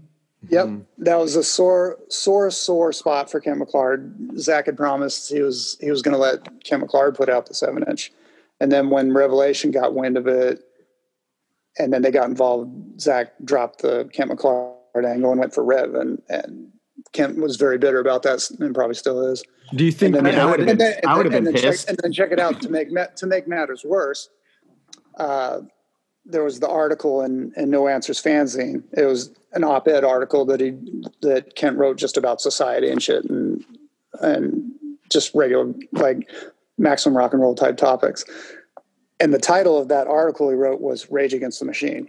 Right. He coined that, So he coined the term, and Zach lifted that and used that for Inside Out for a song and for the title of the album, and then ultimately for the title of his next band, the name of the next band. And Kent's really bitter about that he never gave him any credit for that. But so do you think that there's any validity then that the Santa Barbara contingent put out the Revelation Can Suck It record to kind of get back at Revelation about that? Because I've heard that it's one of the guys from Sucker Punch, and then Kent was involved in that as well. Sure, makes sense. Mm-hmm. I wouldn't know either way, but it makes sense. But, Tim, what do you think about that? I don't know. I'd never heard that before. I just thought there was a general, dislike for Revelation records or Revelation, record collecting, colored vinyl, and all the hype that was going on with Revelation at the time. I just thought it was a rebuttal to that. Like, you guys want to spend $300 on a record, right? Fuck it, we'll just bootleg it, and you can buy it for whatever it was, $5, $10, whatever. Yeah, it seems like whenever something's super popular, there's always going to be that group of people that's like, why this is overhyped. I mean, we mentioned before about like reading the Nemesis Records book. Mm-hmm. And even like in there, like Nemesis, like Frank was kind of like, there was bands that we had that were just as good as bands on Revelation, but because they weren't on Revelation, they didn't necessarily get the push that they would have gotten on Revelation. And that still happens now. That's good branding, Yeah. Revelation is like the fucking Motown of Youth Crew, They had excellent branding, Yeah. It was like our very own Discord, Agreed. That's why that's why we thought to do this podcast. Yes. Thank you for doing this. That's what should happen. Excellent documentary on the excellent branding of Revelation Records. Yeah. So, thank you, Chris.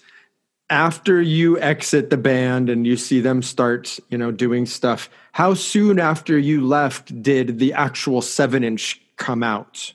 So that's what's weird. Like, there's this big lag. Like, we recorded it in January of 1990, and then it just sits around forever. And then they do that Christian tour the summer of 1990, and then I guess shit was getting put together fall of 1990, but the record's still not fucking out. Yeah. And even though it says 1990 on it, I think it actually came out in February of 91. So yeah, that was what we'd heard as well. There's over a year lag in that record coming out, but sometimes that happens. What Holds Us Apart took forever to put out too. But because that happened, once it was out, all of a sudden it's a whole different band, and Zach was just desperately trying to figure out a band to go tour this awesome record, but there was no legit band at that point. Do you know how many shows they played? It had turned into a tribute band. So the 91 version? Yeah. Okay, so 91 version, there's this huge lag in between, like when Mike Down was the guitar player and played only 2 shows before he got fired because, ironically, he couldn't play that gallop rhythm.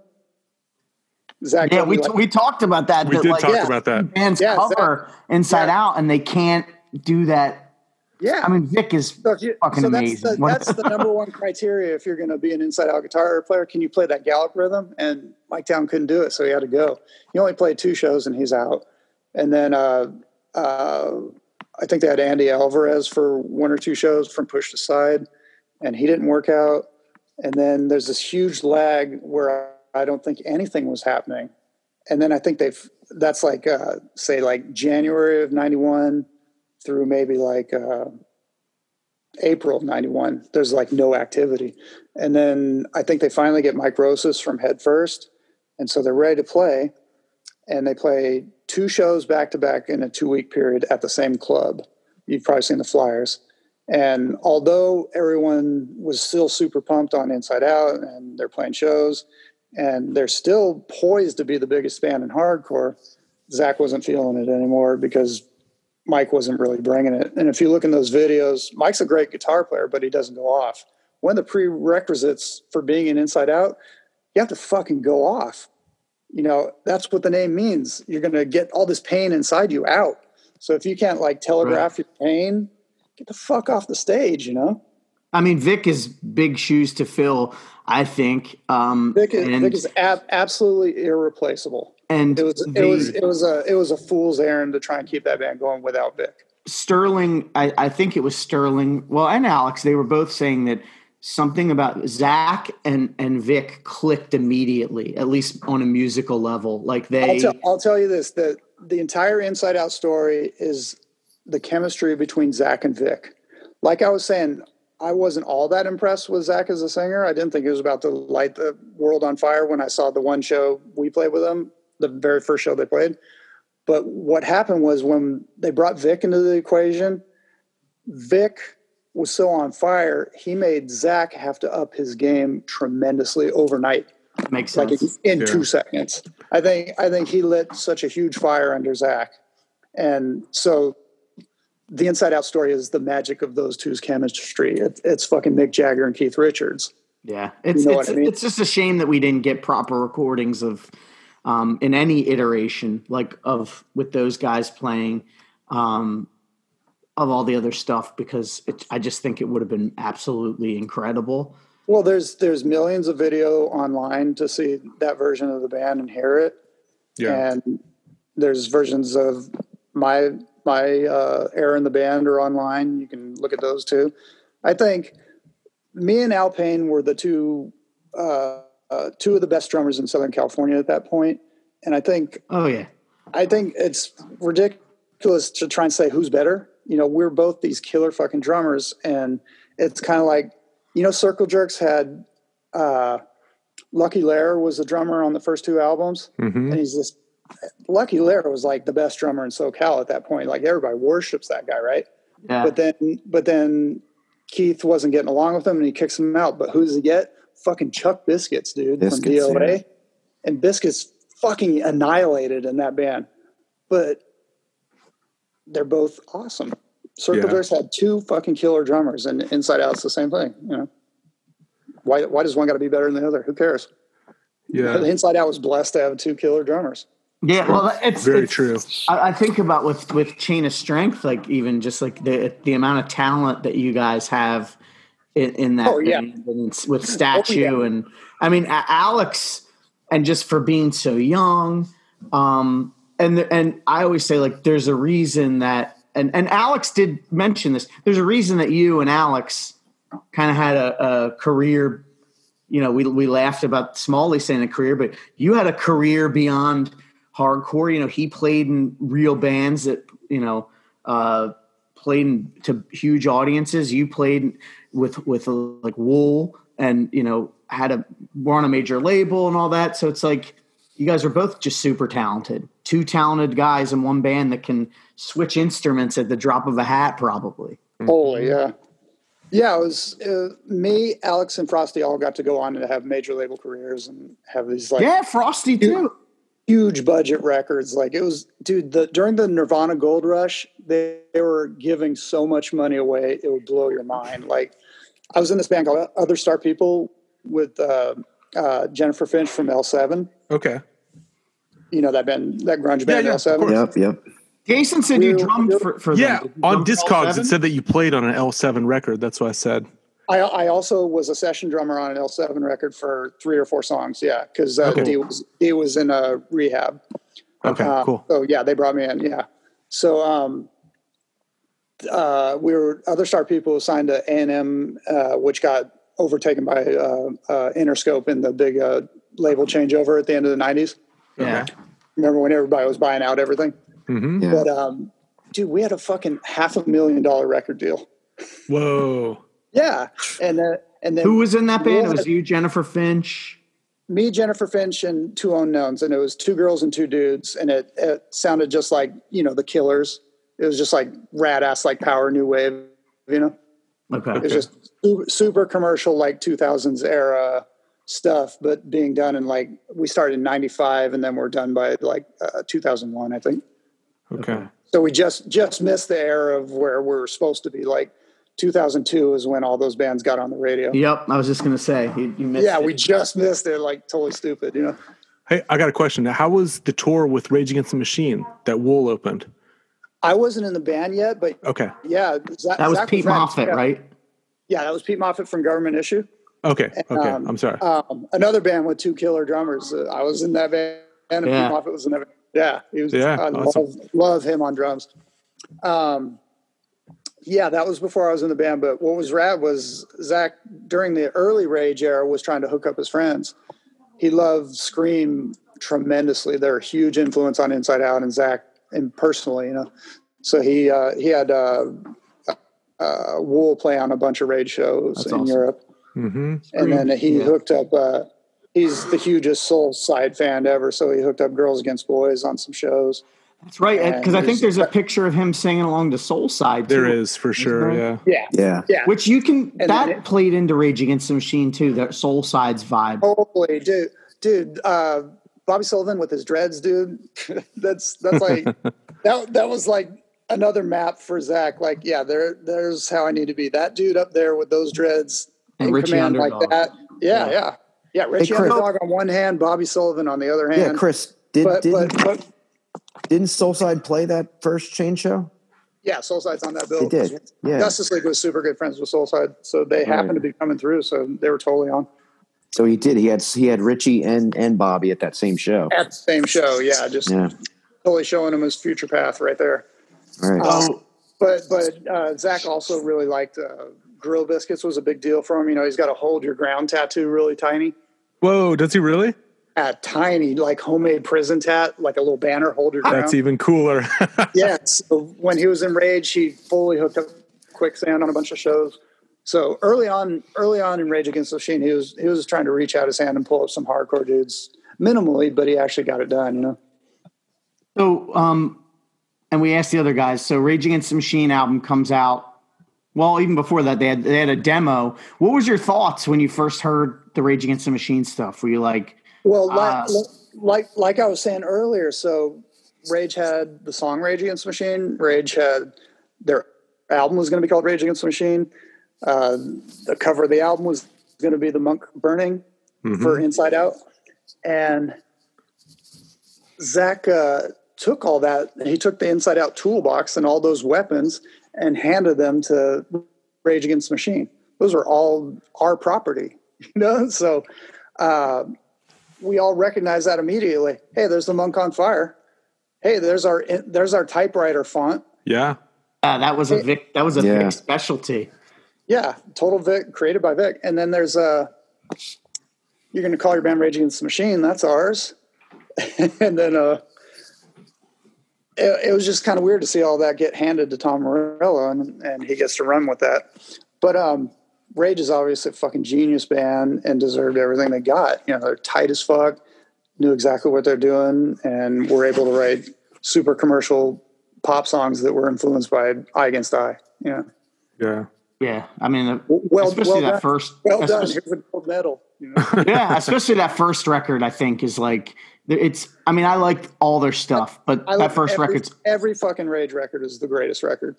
Yeah, They I agree. They have no bad records. I mean, the Covers record is what broke them up because they disagreed on so much shit on that. Everything just went haywire on that record. But all three of their studio albums are the shit. They're like I flawless. agree. Sleep Now in the Fire.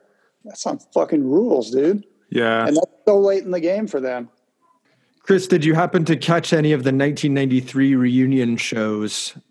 I did not. I boycotted those. I was super bummed that they'd done it without Vic number 1, and they'd done it without me or Al on drums number 2. I was like, this is so insulting. You're going to go try and do the tribute band vibe again from like the Mike Rosas era. Fuck, lame dudes.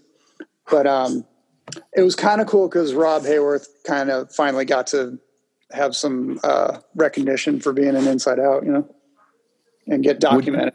Would you have done it? If they hadn't done those shows, Rob would have never got documented as one of the Inside Out guitar players. Would you have done it, Chris, if they'd asked? Fuck yeah. It's fucking Zach D, dude. With or without, with Vic? Or what, you would have done it without a Vic? If he tried to do it with me without Vic, I don't know if I would have done that. Yeah. I would have definitely twisted his arm to, no, we got to wait until we can get Vic. Vic was buried in the temple at that point, though. Right. They called Philly. I'd always heard they tried to call him. I don't know if I even believe that scenario, but I want to believe that they tried to call him, but they didn't try very hard because Vic was there and he would have done it. Vic was super bummed they did that without him. So I don't think they tried very hard. Different era, you know, like now we have social media and cell phones and all that kind of stuff, email. Then it was just a landline, you know, that was the only way to reach out to him. So, yeah. And supposedly by the time they reached out on the temple, he was Reggie Kishore. So if someone didn't know and they said, is Vic Takara there? They'd say, who's that? We don't know who that is.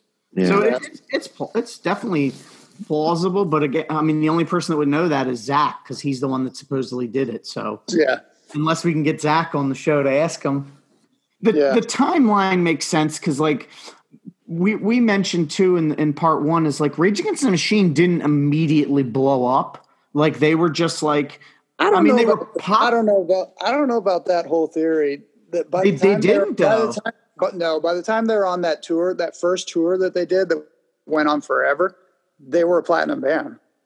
Yeah, but the record came, you figure the record came November 92, like I think it came out election day. And like, I don't think it went platinum for a year. I mean, I'm not saying they were small. On their first tour, it went platinum, put it that way. So they, like when they played Philly, it was a little like. That's overnight success, you know? Yeah. It takes years to sell 100,000 records. Yeah. Yeah.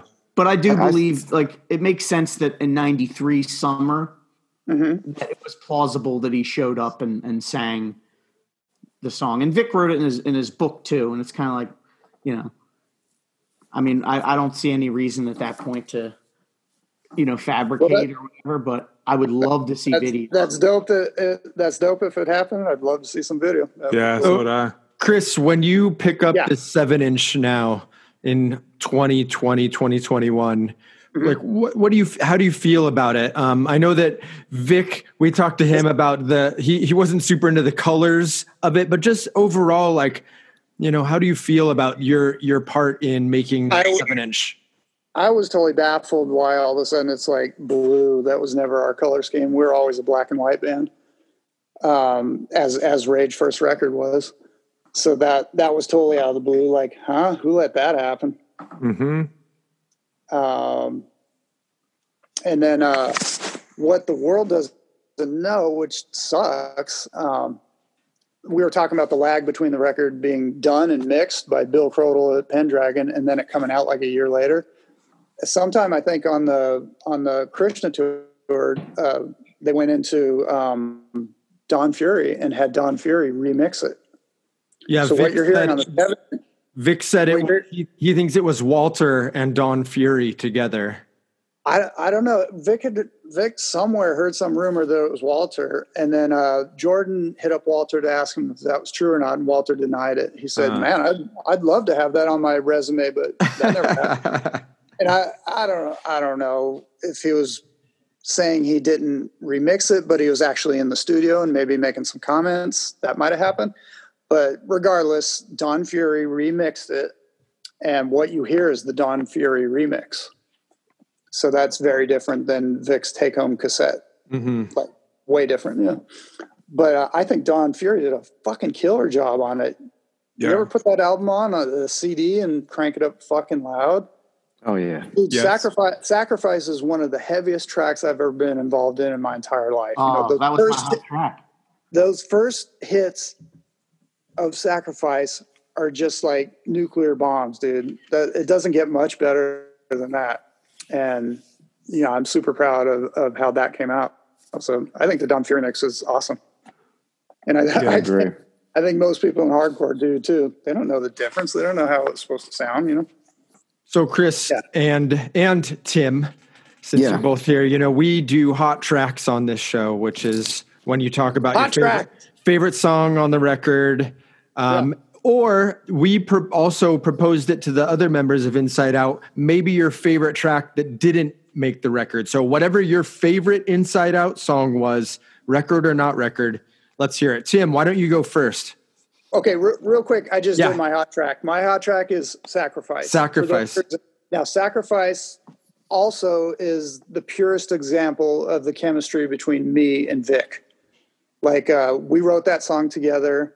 That's one of the songs that was written in my era, and I'm super proud of that song. So that's totally my No Spiritual Surrender hot track is Sacrifice. Okay, nice. Tim, you're up. Yeah, it's crazy because I listened to the first episode and nobody mentioned Sacrifice at all, and Sacrifice is my ultimate favorite. I did at the end. That was my hot track. Oh, okay. I didn't finish. I'm proud of you, Greg. Yeah. But I fucking love that song. I love the lyrics to that song. If the bottom falls out of your life, you turn around and I'm not there. I mean, it's just incredible. It's so good. Still raises the hairs on the back of my head when I hear it. What's funny is I was afraid. I was almost afraid to bring it up because I thought, I'm going to seem like a poser because it's on the CD. You know what I mean? No. Like that's still the thought I have. Like that actually makes you cooler because you had all of the songs and not just the 4. It's a little bit of a deeper track. I think most people had the CD really because the 90s is the era that Inside Out really exists in. Yeah. It's the cardboard slipcase CD. Yep, yeah, the first one was slipcase, but it's all about the jewel case one. In fact, my friend of the pod, old friend Joe Golf, Bit at Bo Joe Golf, he commented and he said this was the era of the CD slipcase. Mm-hmm. Yeah, which was I refer to those as business cards. Yeah, it was definitely cool. So that's good. Hey, like my band, you can have this. Yeah.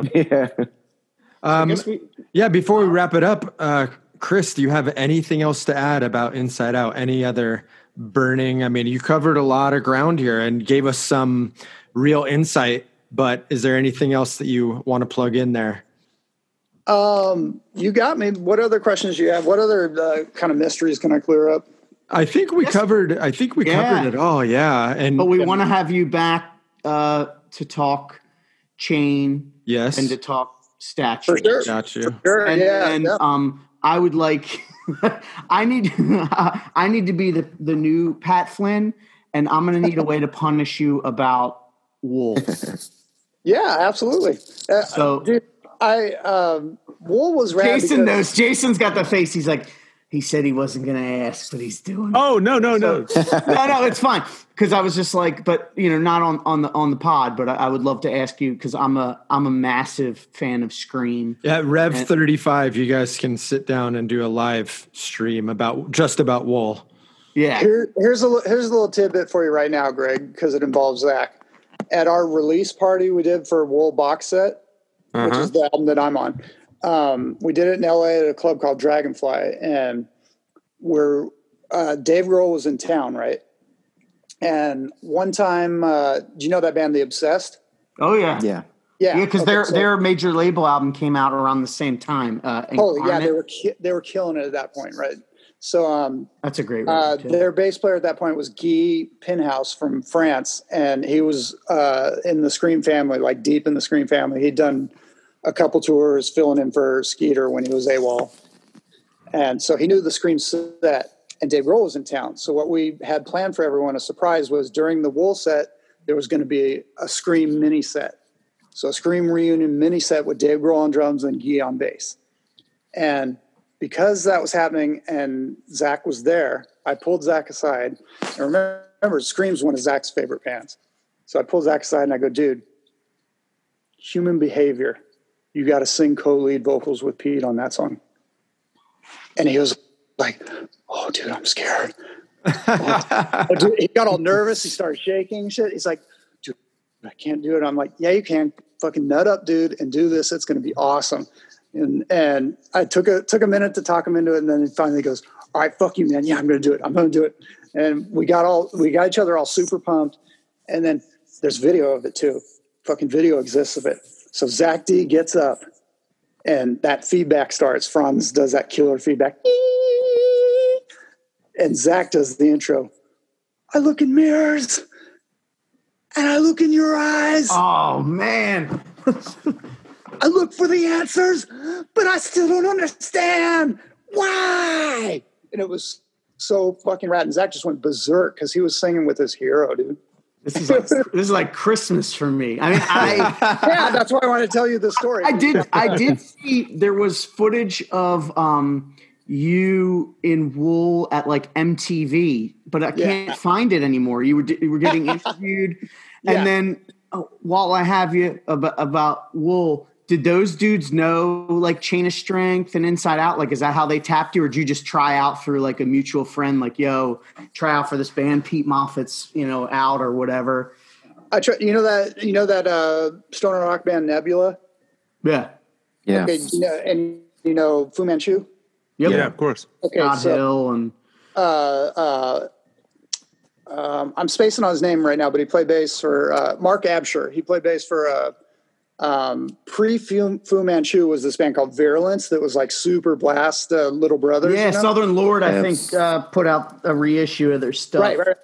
Yep. So he played in that band and he played in Nebula, right? And he was super good friends with Justice League. So I was just moved to LA, and I was at a show and he came up to me. He's like, "Hey, dude, what's up? Yeah, hey, Wool kicked out their drummer, Pete Moffat." I'm like, "What? That guy rules." He goes, "Yeah, they had to kick him out." So, they're doing tryouts and shit. You should try out for him.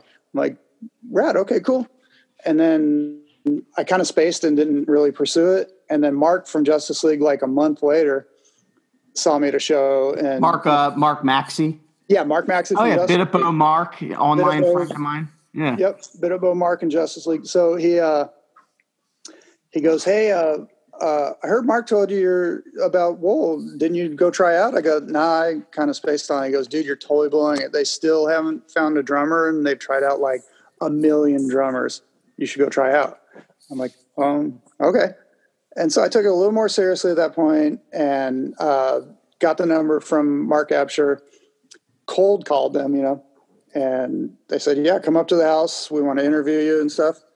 And so I got up to the house and I said, they go, "So what are you into?" I go, "Well, I'm into The Damned and MC5." And they're like, "All right, we need to practice." So I went and tried out for them, and we did a whole series of tryouts, and they're still trying out all these dudes. Like the guy who ends up in Eagles of Death Metal got rejected. The guy, Kelly Scott from Failure, got rejected. You know that band Failure? Oh, Yeah. I fucking love Failure. They're kind of like Los Angeles's Quicksand, Yeah.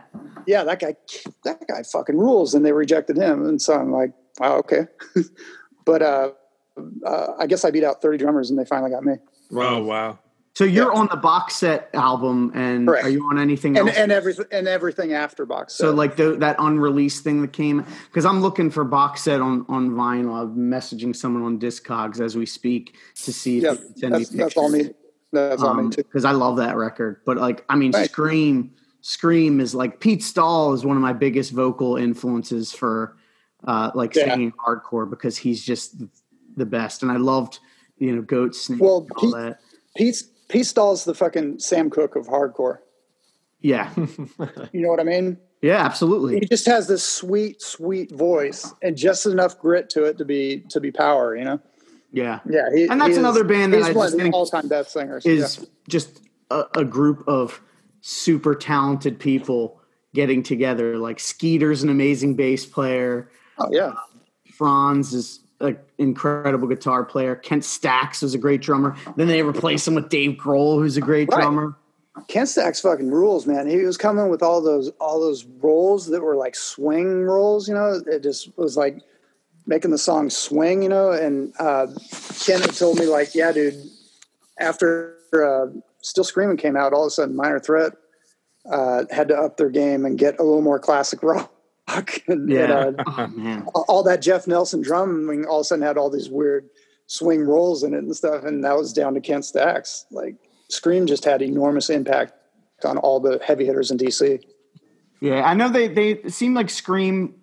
It seemed like the West Coast people are more into Scream. Like Uniform Choice, I know we're super influenced by them. Yeah, you guys, and it feels like they don't get as much love here, and they should. And I hope to get to see them. They still play.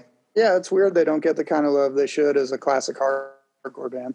It's totally bizarre. You know, that first album's 18 songs, every one of them's a total fucking catchy classic, you know? Oh, yeah. And this side up's great. 18 fucking songs. It could have been 2 albums, you know? Yeah. Well, thank you for indulging me in that. I needed to. Sure. But yeah, I'm gonna still need to probably We can punish do that. you about more Yeah, we can stuff. do You'll have that. to find a way to get in touch with you. We but can do that. Yeah. I think that's all I got, guys. Yeah, I think this was great. Yeah, Chris and Tim, thanks so much for joining us on this episode. We're just saying thanks for showing up and for helping us out with this, and for all of your support, Tim, on the podcast. No problem. Happy to do it. It's cool to see you guys. Tim, I got a question for you that I asked Greg and Hav. Would you rather have an LP's worth of Youth of Today Disengaged style songs, second Gorilla Biscuits LP, or the Inside Out Rage Against the Machine LP? Oh man. Did we ask that? Was that on recording? That's a punishing question to I got to go with the Youth of Today. That's what I thought he was saying. I gotta go. I gotta go out of here. I can't answer this. Yeah, I said that too, I think. I have to go with Youth. I mean, Youth Today is my all-time favorite band. So, I gotta stay loyal. I justified it. I justified my answer of Inside Out by saying that because Youth of Today is my favorite hardcore band that doesn't have HR, Dr. No, Daryl, or Earl in it. You know what I mean? Yeah. Well, Vic would have a hard time picking one of those guys out of a lineup. Oh yeah, you didn't hear that part. But so Youth of Today, you'd think like that's the given answer. Like, of course you're going to say Youth of Today, but I love, as much as I would love to hear an album like that, I just think there's the mystery around Inside Out and all those unreleased tracks. Yeah. Like Porcell kind of even said, like we talked about on part 1, is like the Youth of Today 7-inch was a nice little like bookend to their tenure as a band. It was very like salad days. Like, this is our last 7-inch. It was like posthumous. So I go Inside Out LP. Yeah, I mean, you can't go wrong with that. You can't go wrong with really any of those decisions. Well, think about it. You've had to subsist on 6 songs for 30 years here when there's actually 19. Yeah. That's so Whereas crazy. they have a bunch of other songs that I can be like, well, I got this. Inside Out, it's such a small. It's like the same thing as like a Burn. I would have loved a Burn LP in 1992. Check this out. One of the best songs we wrote in my era was Deathbed. And Deathbed in Inside Out version was written by, the music was written by Zach and the lyrics were written by Vic. But before there was any lyrics, Zach would call me up and have an acoustic guitar and be super amped and be like, hey, Joe, I just wrote this song. Let me play it to you. And he'd play this acoustic guitar, and it sounds like kind of DC, but it's super melodic. And he'd start singing over it. And what people don't realize, Zach has this fucking great melodic voice. Zach could have been a killer. I said that Zach sings a lot more on that record than I initially realized. Everybody talks about his scream and how passionate it was, but like it's very melodic on that record, I think. Yeah, I think he has this whole other side of him that's way more melodic that people don't give credit to, because Inside Out gets thought of sometimes as this band that started metalcore or whatever. And being able to hear Zach play me those songs just in a MTV Unplugged setting, if you will, acoustic guitar and him singing me those songs over the phone, it was just so incredibly fucking powerful. I have some photos I'll have to show you guys of it's Vic and Zach sitting on a bed, and Zach is playing an acoustic guitar. It was yeah. It was one of those like boiling point pictures. So probably Dennis or something was hanging out at that point and shooting it. I wonder if that was, some inside out material going down at that point. I guess probably was. Yeah. Probably I think Mike Down is in the pictures too, though. But I mean, you guys were all hanging out with him at that time before he was even in the band, right? Well, Force Down and Inside Out were really close. They're total brother bands, and that's why Mike ended up being the guitar player. Vic actually chose Mike to be his successor, which sucked that it didn't work out because we're all super close. And Zach loves Mike Down, and they continue to be friends well into the 90s. And was Mike Down the first singer of House of Suffering? No, that is Mike Down's a white dude. Yeah, but I know Caton was on one of the 7 inches, and there's another guy.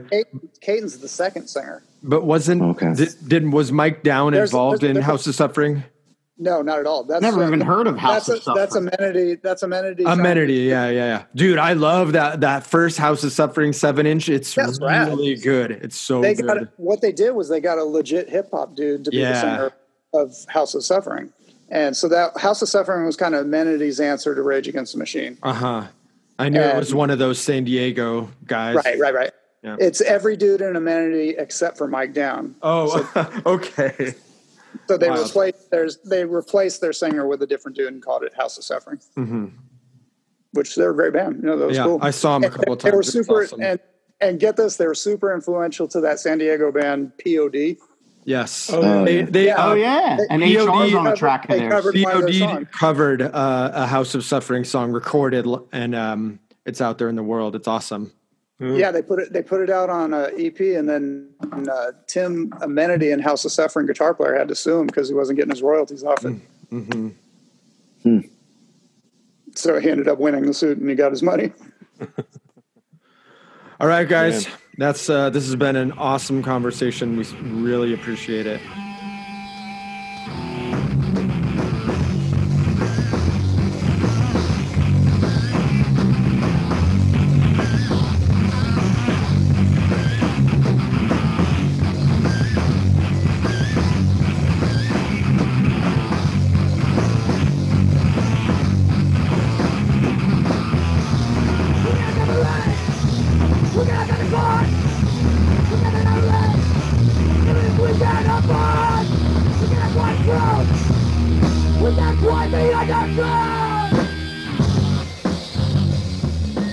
Well, that was, a lot of people, this was a highly anticipated episode, and a lot of people have a lot of feelings about that.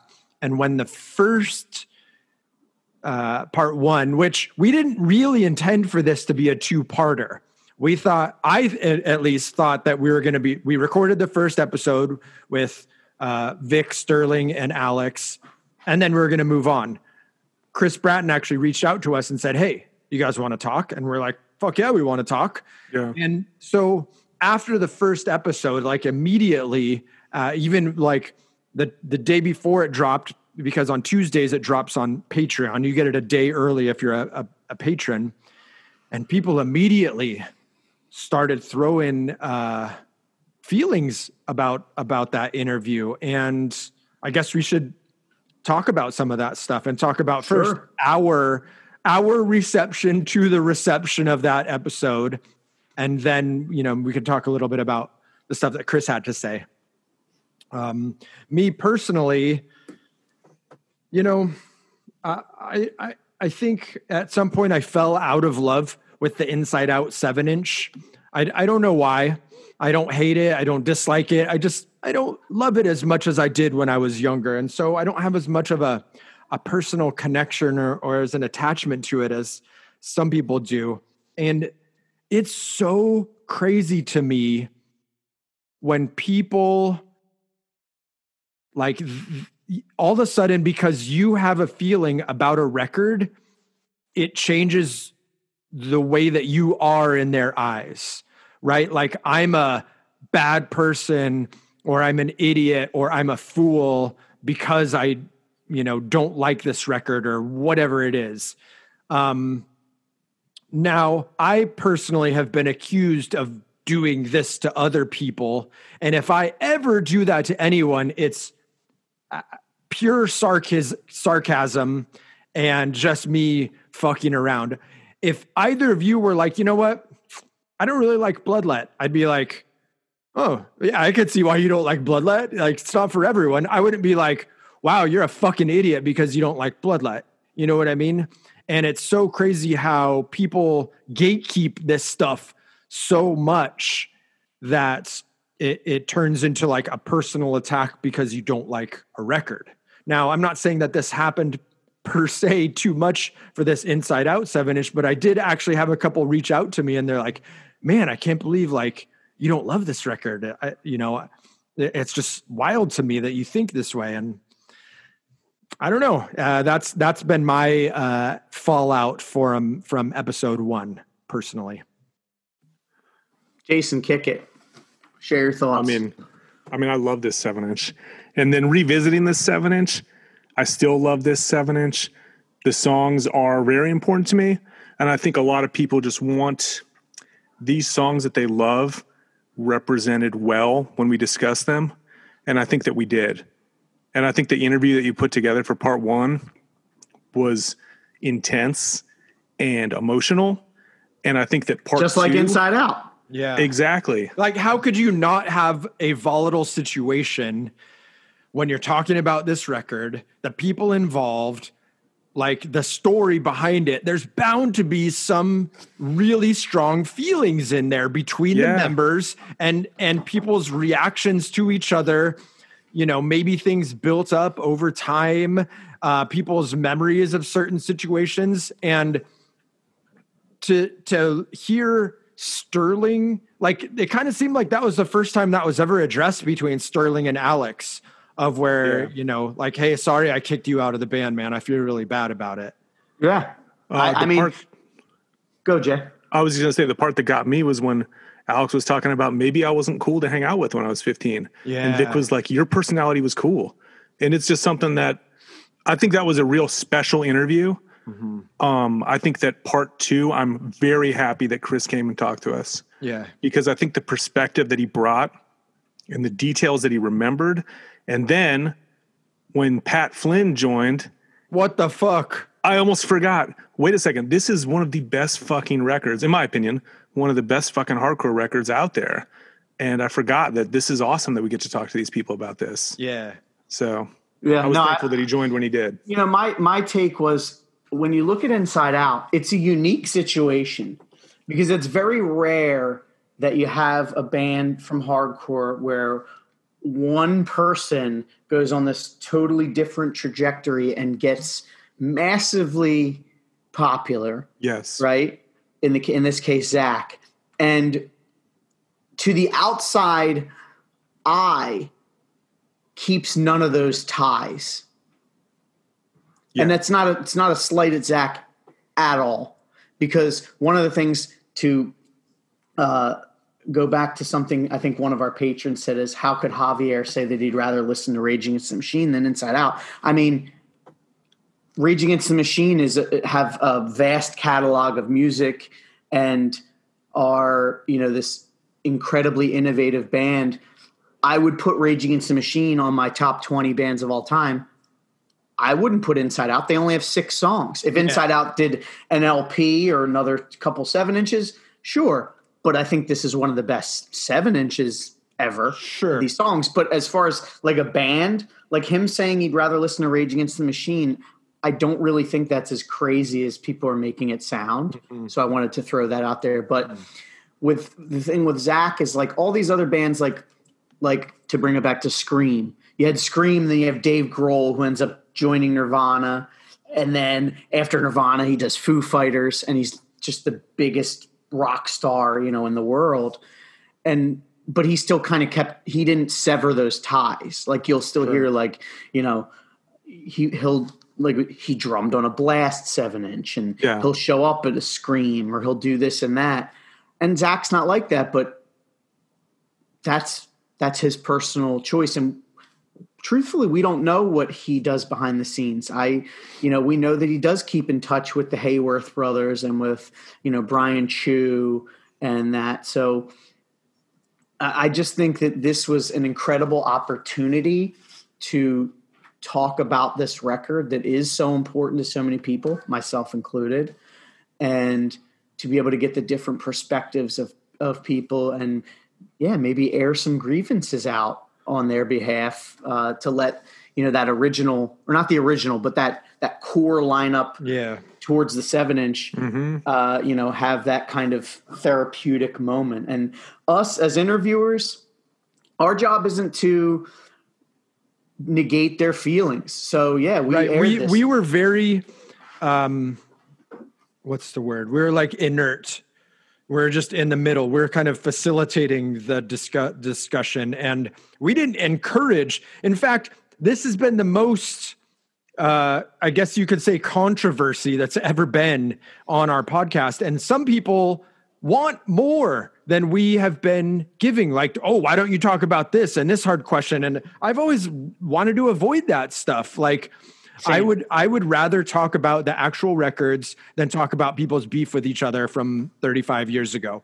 But I think that in the context of this group of people and this record, it was very important to let them talk about whatever they had to say. And some of that stuff was negative. And if some of them have negative views towards other people in the band, hey, okay, bring it on. And even the thing about, like, in the first part about the, and one thing is knowing Vic and being friends with Vic, his sense of humor is incredible, but I think some people might not get it. And when he's saying things like super villains and stuff, I don't think that he really means anything harmful. It's just like something funny. And like Hav said, we're just kind of there, fly on the wall at that point. Yeah. Whatever comes out, as long as the people discussing it are fine with it getting out, which they were. Yeah. That's where our responsibility ends. It wasn't anything like, we don't necessarily, what is it? Like, the views expressed in this interview do not necessarily represent the views right. of the, that's like where we stand with it. But I think it was important to have this part two, to have a different perspective. And in my opinion, as a fan, part one and part two are both essential listens if you're a fan. Like, sure. Like, I wouldn't say that, oh, well, this interview was better than this one. They both have reasons that they're what I would say like mandatory listens. And I'm super thankful and appreciative of everyone involved that we got to, discuss it with everybody. One of the things that's most interesting to me about doing this podcast is in preparation to before and after the episodes is listening to the material and, having people send us files and sending people files, basically tape trading of live recordings, going back and listening to demo stuff. And with this one, I did really get to sit down on my,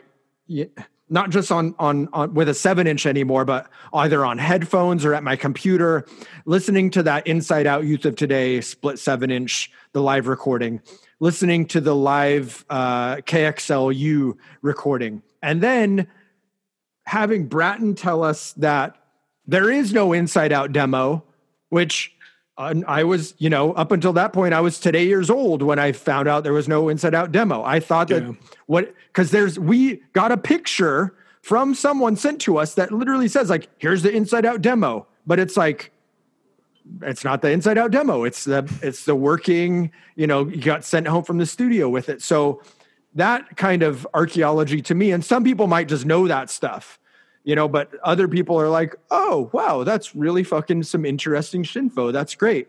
Yeah.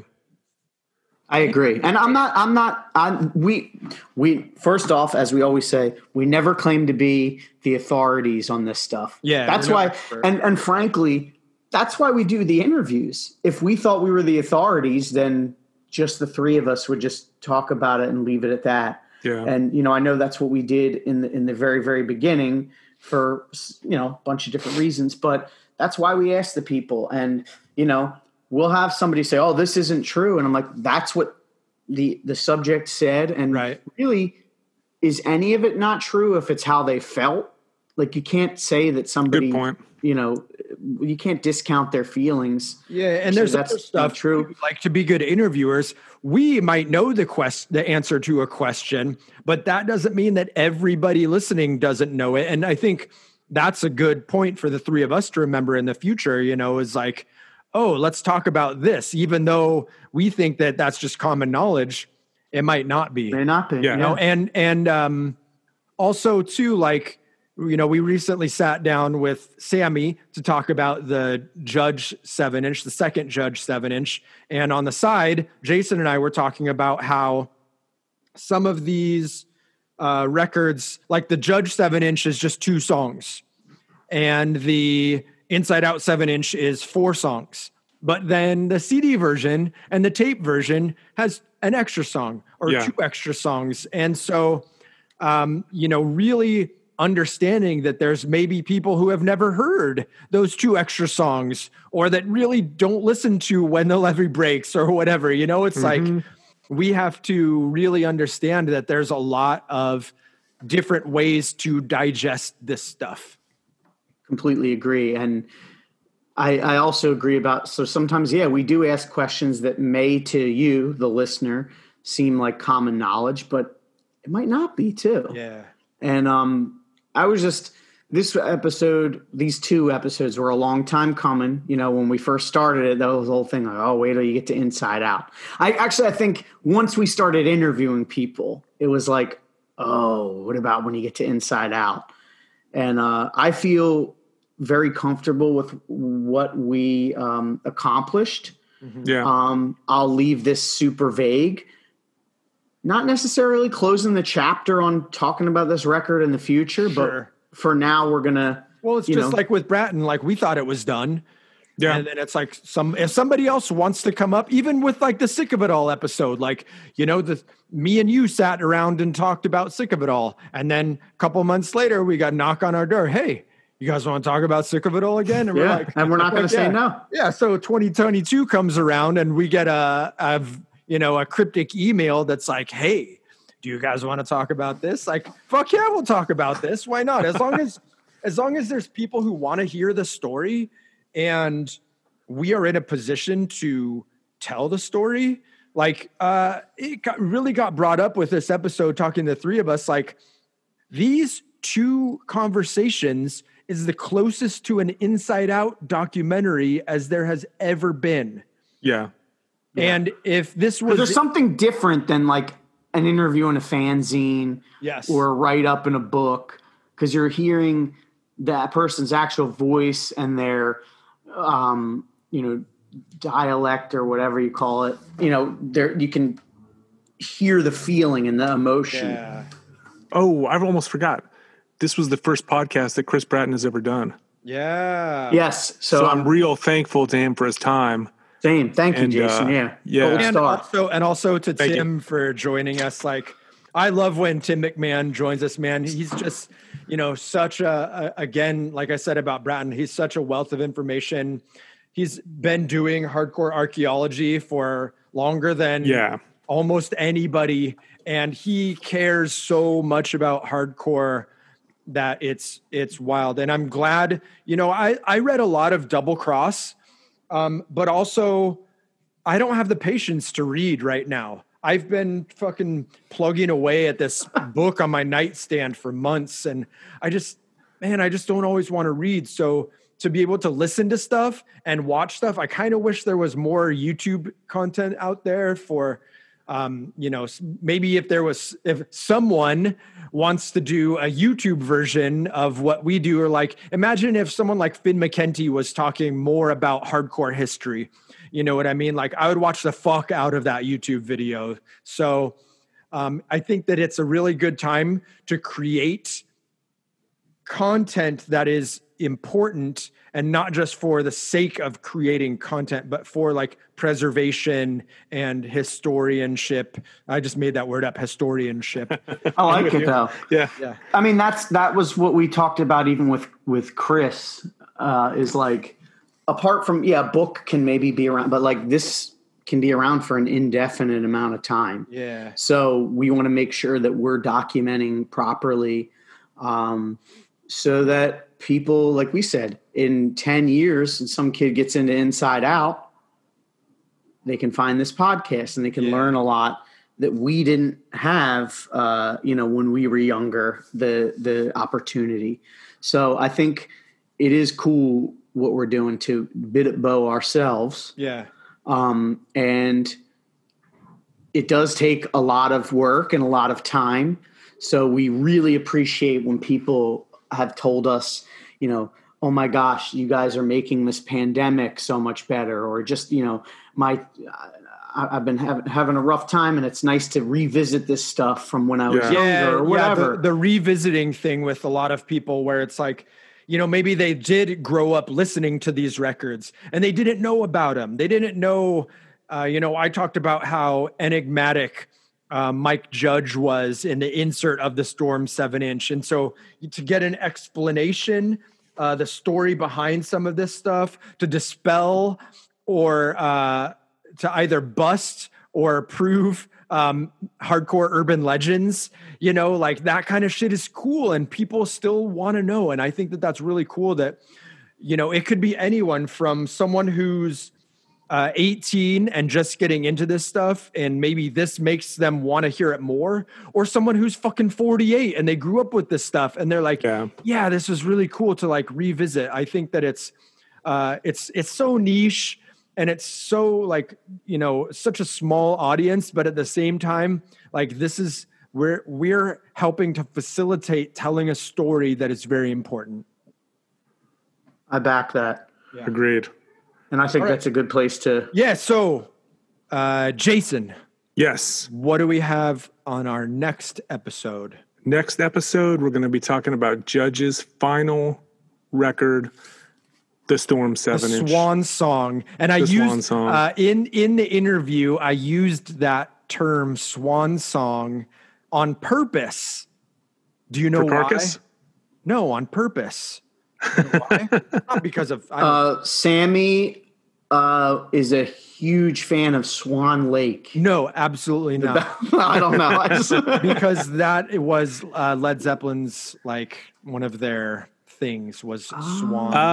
Okay. So yeah, stay tuned for that. So we did Cat's Out of the Bag. We talked to Sammy. Yeah. And I mean, hey, in true form of where it went, since that episode isn't coming out for a couple weeks. Yeah. Who knows? We could be like, hey, brother, you want to talk about this? Let's talk about it. Or, Porcel could jump on you. Like, literally, you never know what's going to happen. So and that's what I love. Like, and I love when we're even surprised, like with Pat Flynn jumping on. I was a surprise for sure. Yeah. So this is my Zoom account, or it's under my name. So I see all of the people that have to jump into the waiting room. And I was like, Pat Flynn is in the waiting room. And I text the group chat and I was like, you guys, it says that Pat Flynn's in the waiting. Like, I thought it was a joke. I thought that someone was like pulling some like AOL thing where, the very first time I went on AOL was with Steve Aoki, and he goes on and he's like, hi, I'm Ian MacKaye. And he was talking to all these people and saying he was Ian MacKaye. And so I thought someone was. I used to make the fake screen names where you'd replace like a number 1 for the L and then I am, and so it's like Pat Flynn has entered the way. What? What the? And it was cool. He came in. It was cool. Yeah, it was great. Can I bring up one more thing that I forgot to bring up on the intro outro of the part 1 for Inside Out was? Can we address the fact that when we were on the Zoom? And there was a point. So Jordan Cooper, bit of Bo to Jordan, he was in there, but he was like, just kind of had it on to listen and interject if possible. And then while he's there, another number pops up. A 714 number. A 714, which we know is California. Orange County. Right? It's Orange County, yeah. And there was definitely a moment where everybody in that room had the look like, yes, like is this Zach? Is this Zach? Like, did Jordan throw the Hail Mary pass for us? And I just the feeling that like rushed through my body at that point, dude, you could see it in everybody's face. Indescribable. So I don't know if I'll be curious if you can hear on that interview the point where like we were like, but so I thought that was funny. And as Chris brought up in here, we tried our best to get Zach, but probably not going to happen. Yeah. We did try. I don't even know if we said this out loud, but Jason sent a DM to Killer Mike from Run the Jewels and was like, hey, I'm a huge fan and I run this podcast. Is there any way you could reach out to Zach and tell him to holler at us? Message unread. Message unread. No way, unread. Still to this day? Still unread. Damn, Killer Mike. You never know. Maybe he'll read it. And maybe we can just get Killer Mike on here. Hey, fair enough. All right. All right. Well, thanks for tuning in. And we will see you next time. Bidabo. Bye. Bidabo. What's up, everybody? This is Javier from the Where It Went podcast. Just wanted to holler at our top tier Patreons for a second. Patreons? Whatever. Billy Tennell, Bram Hubble, Brandon Gavell, Brooklyn, Cesar Falcon, Chad Keplinger, David Palmer, Dirk Focused, Ed Goodlife, Greg Jackson, John Cowell, Dollar Slice Bootlegs, Quiet Keith, Nate of Head to Wall fame, O'Neill the Horsefucker, Siren Records, Rob Moran, Tim Shear, and of course, Mike the Mosher. If you'd like to help us out, you can check us on www.whereitwentpodcast.com. Bidabo.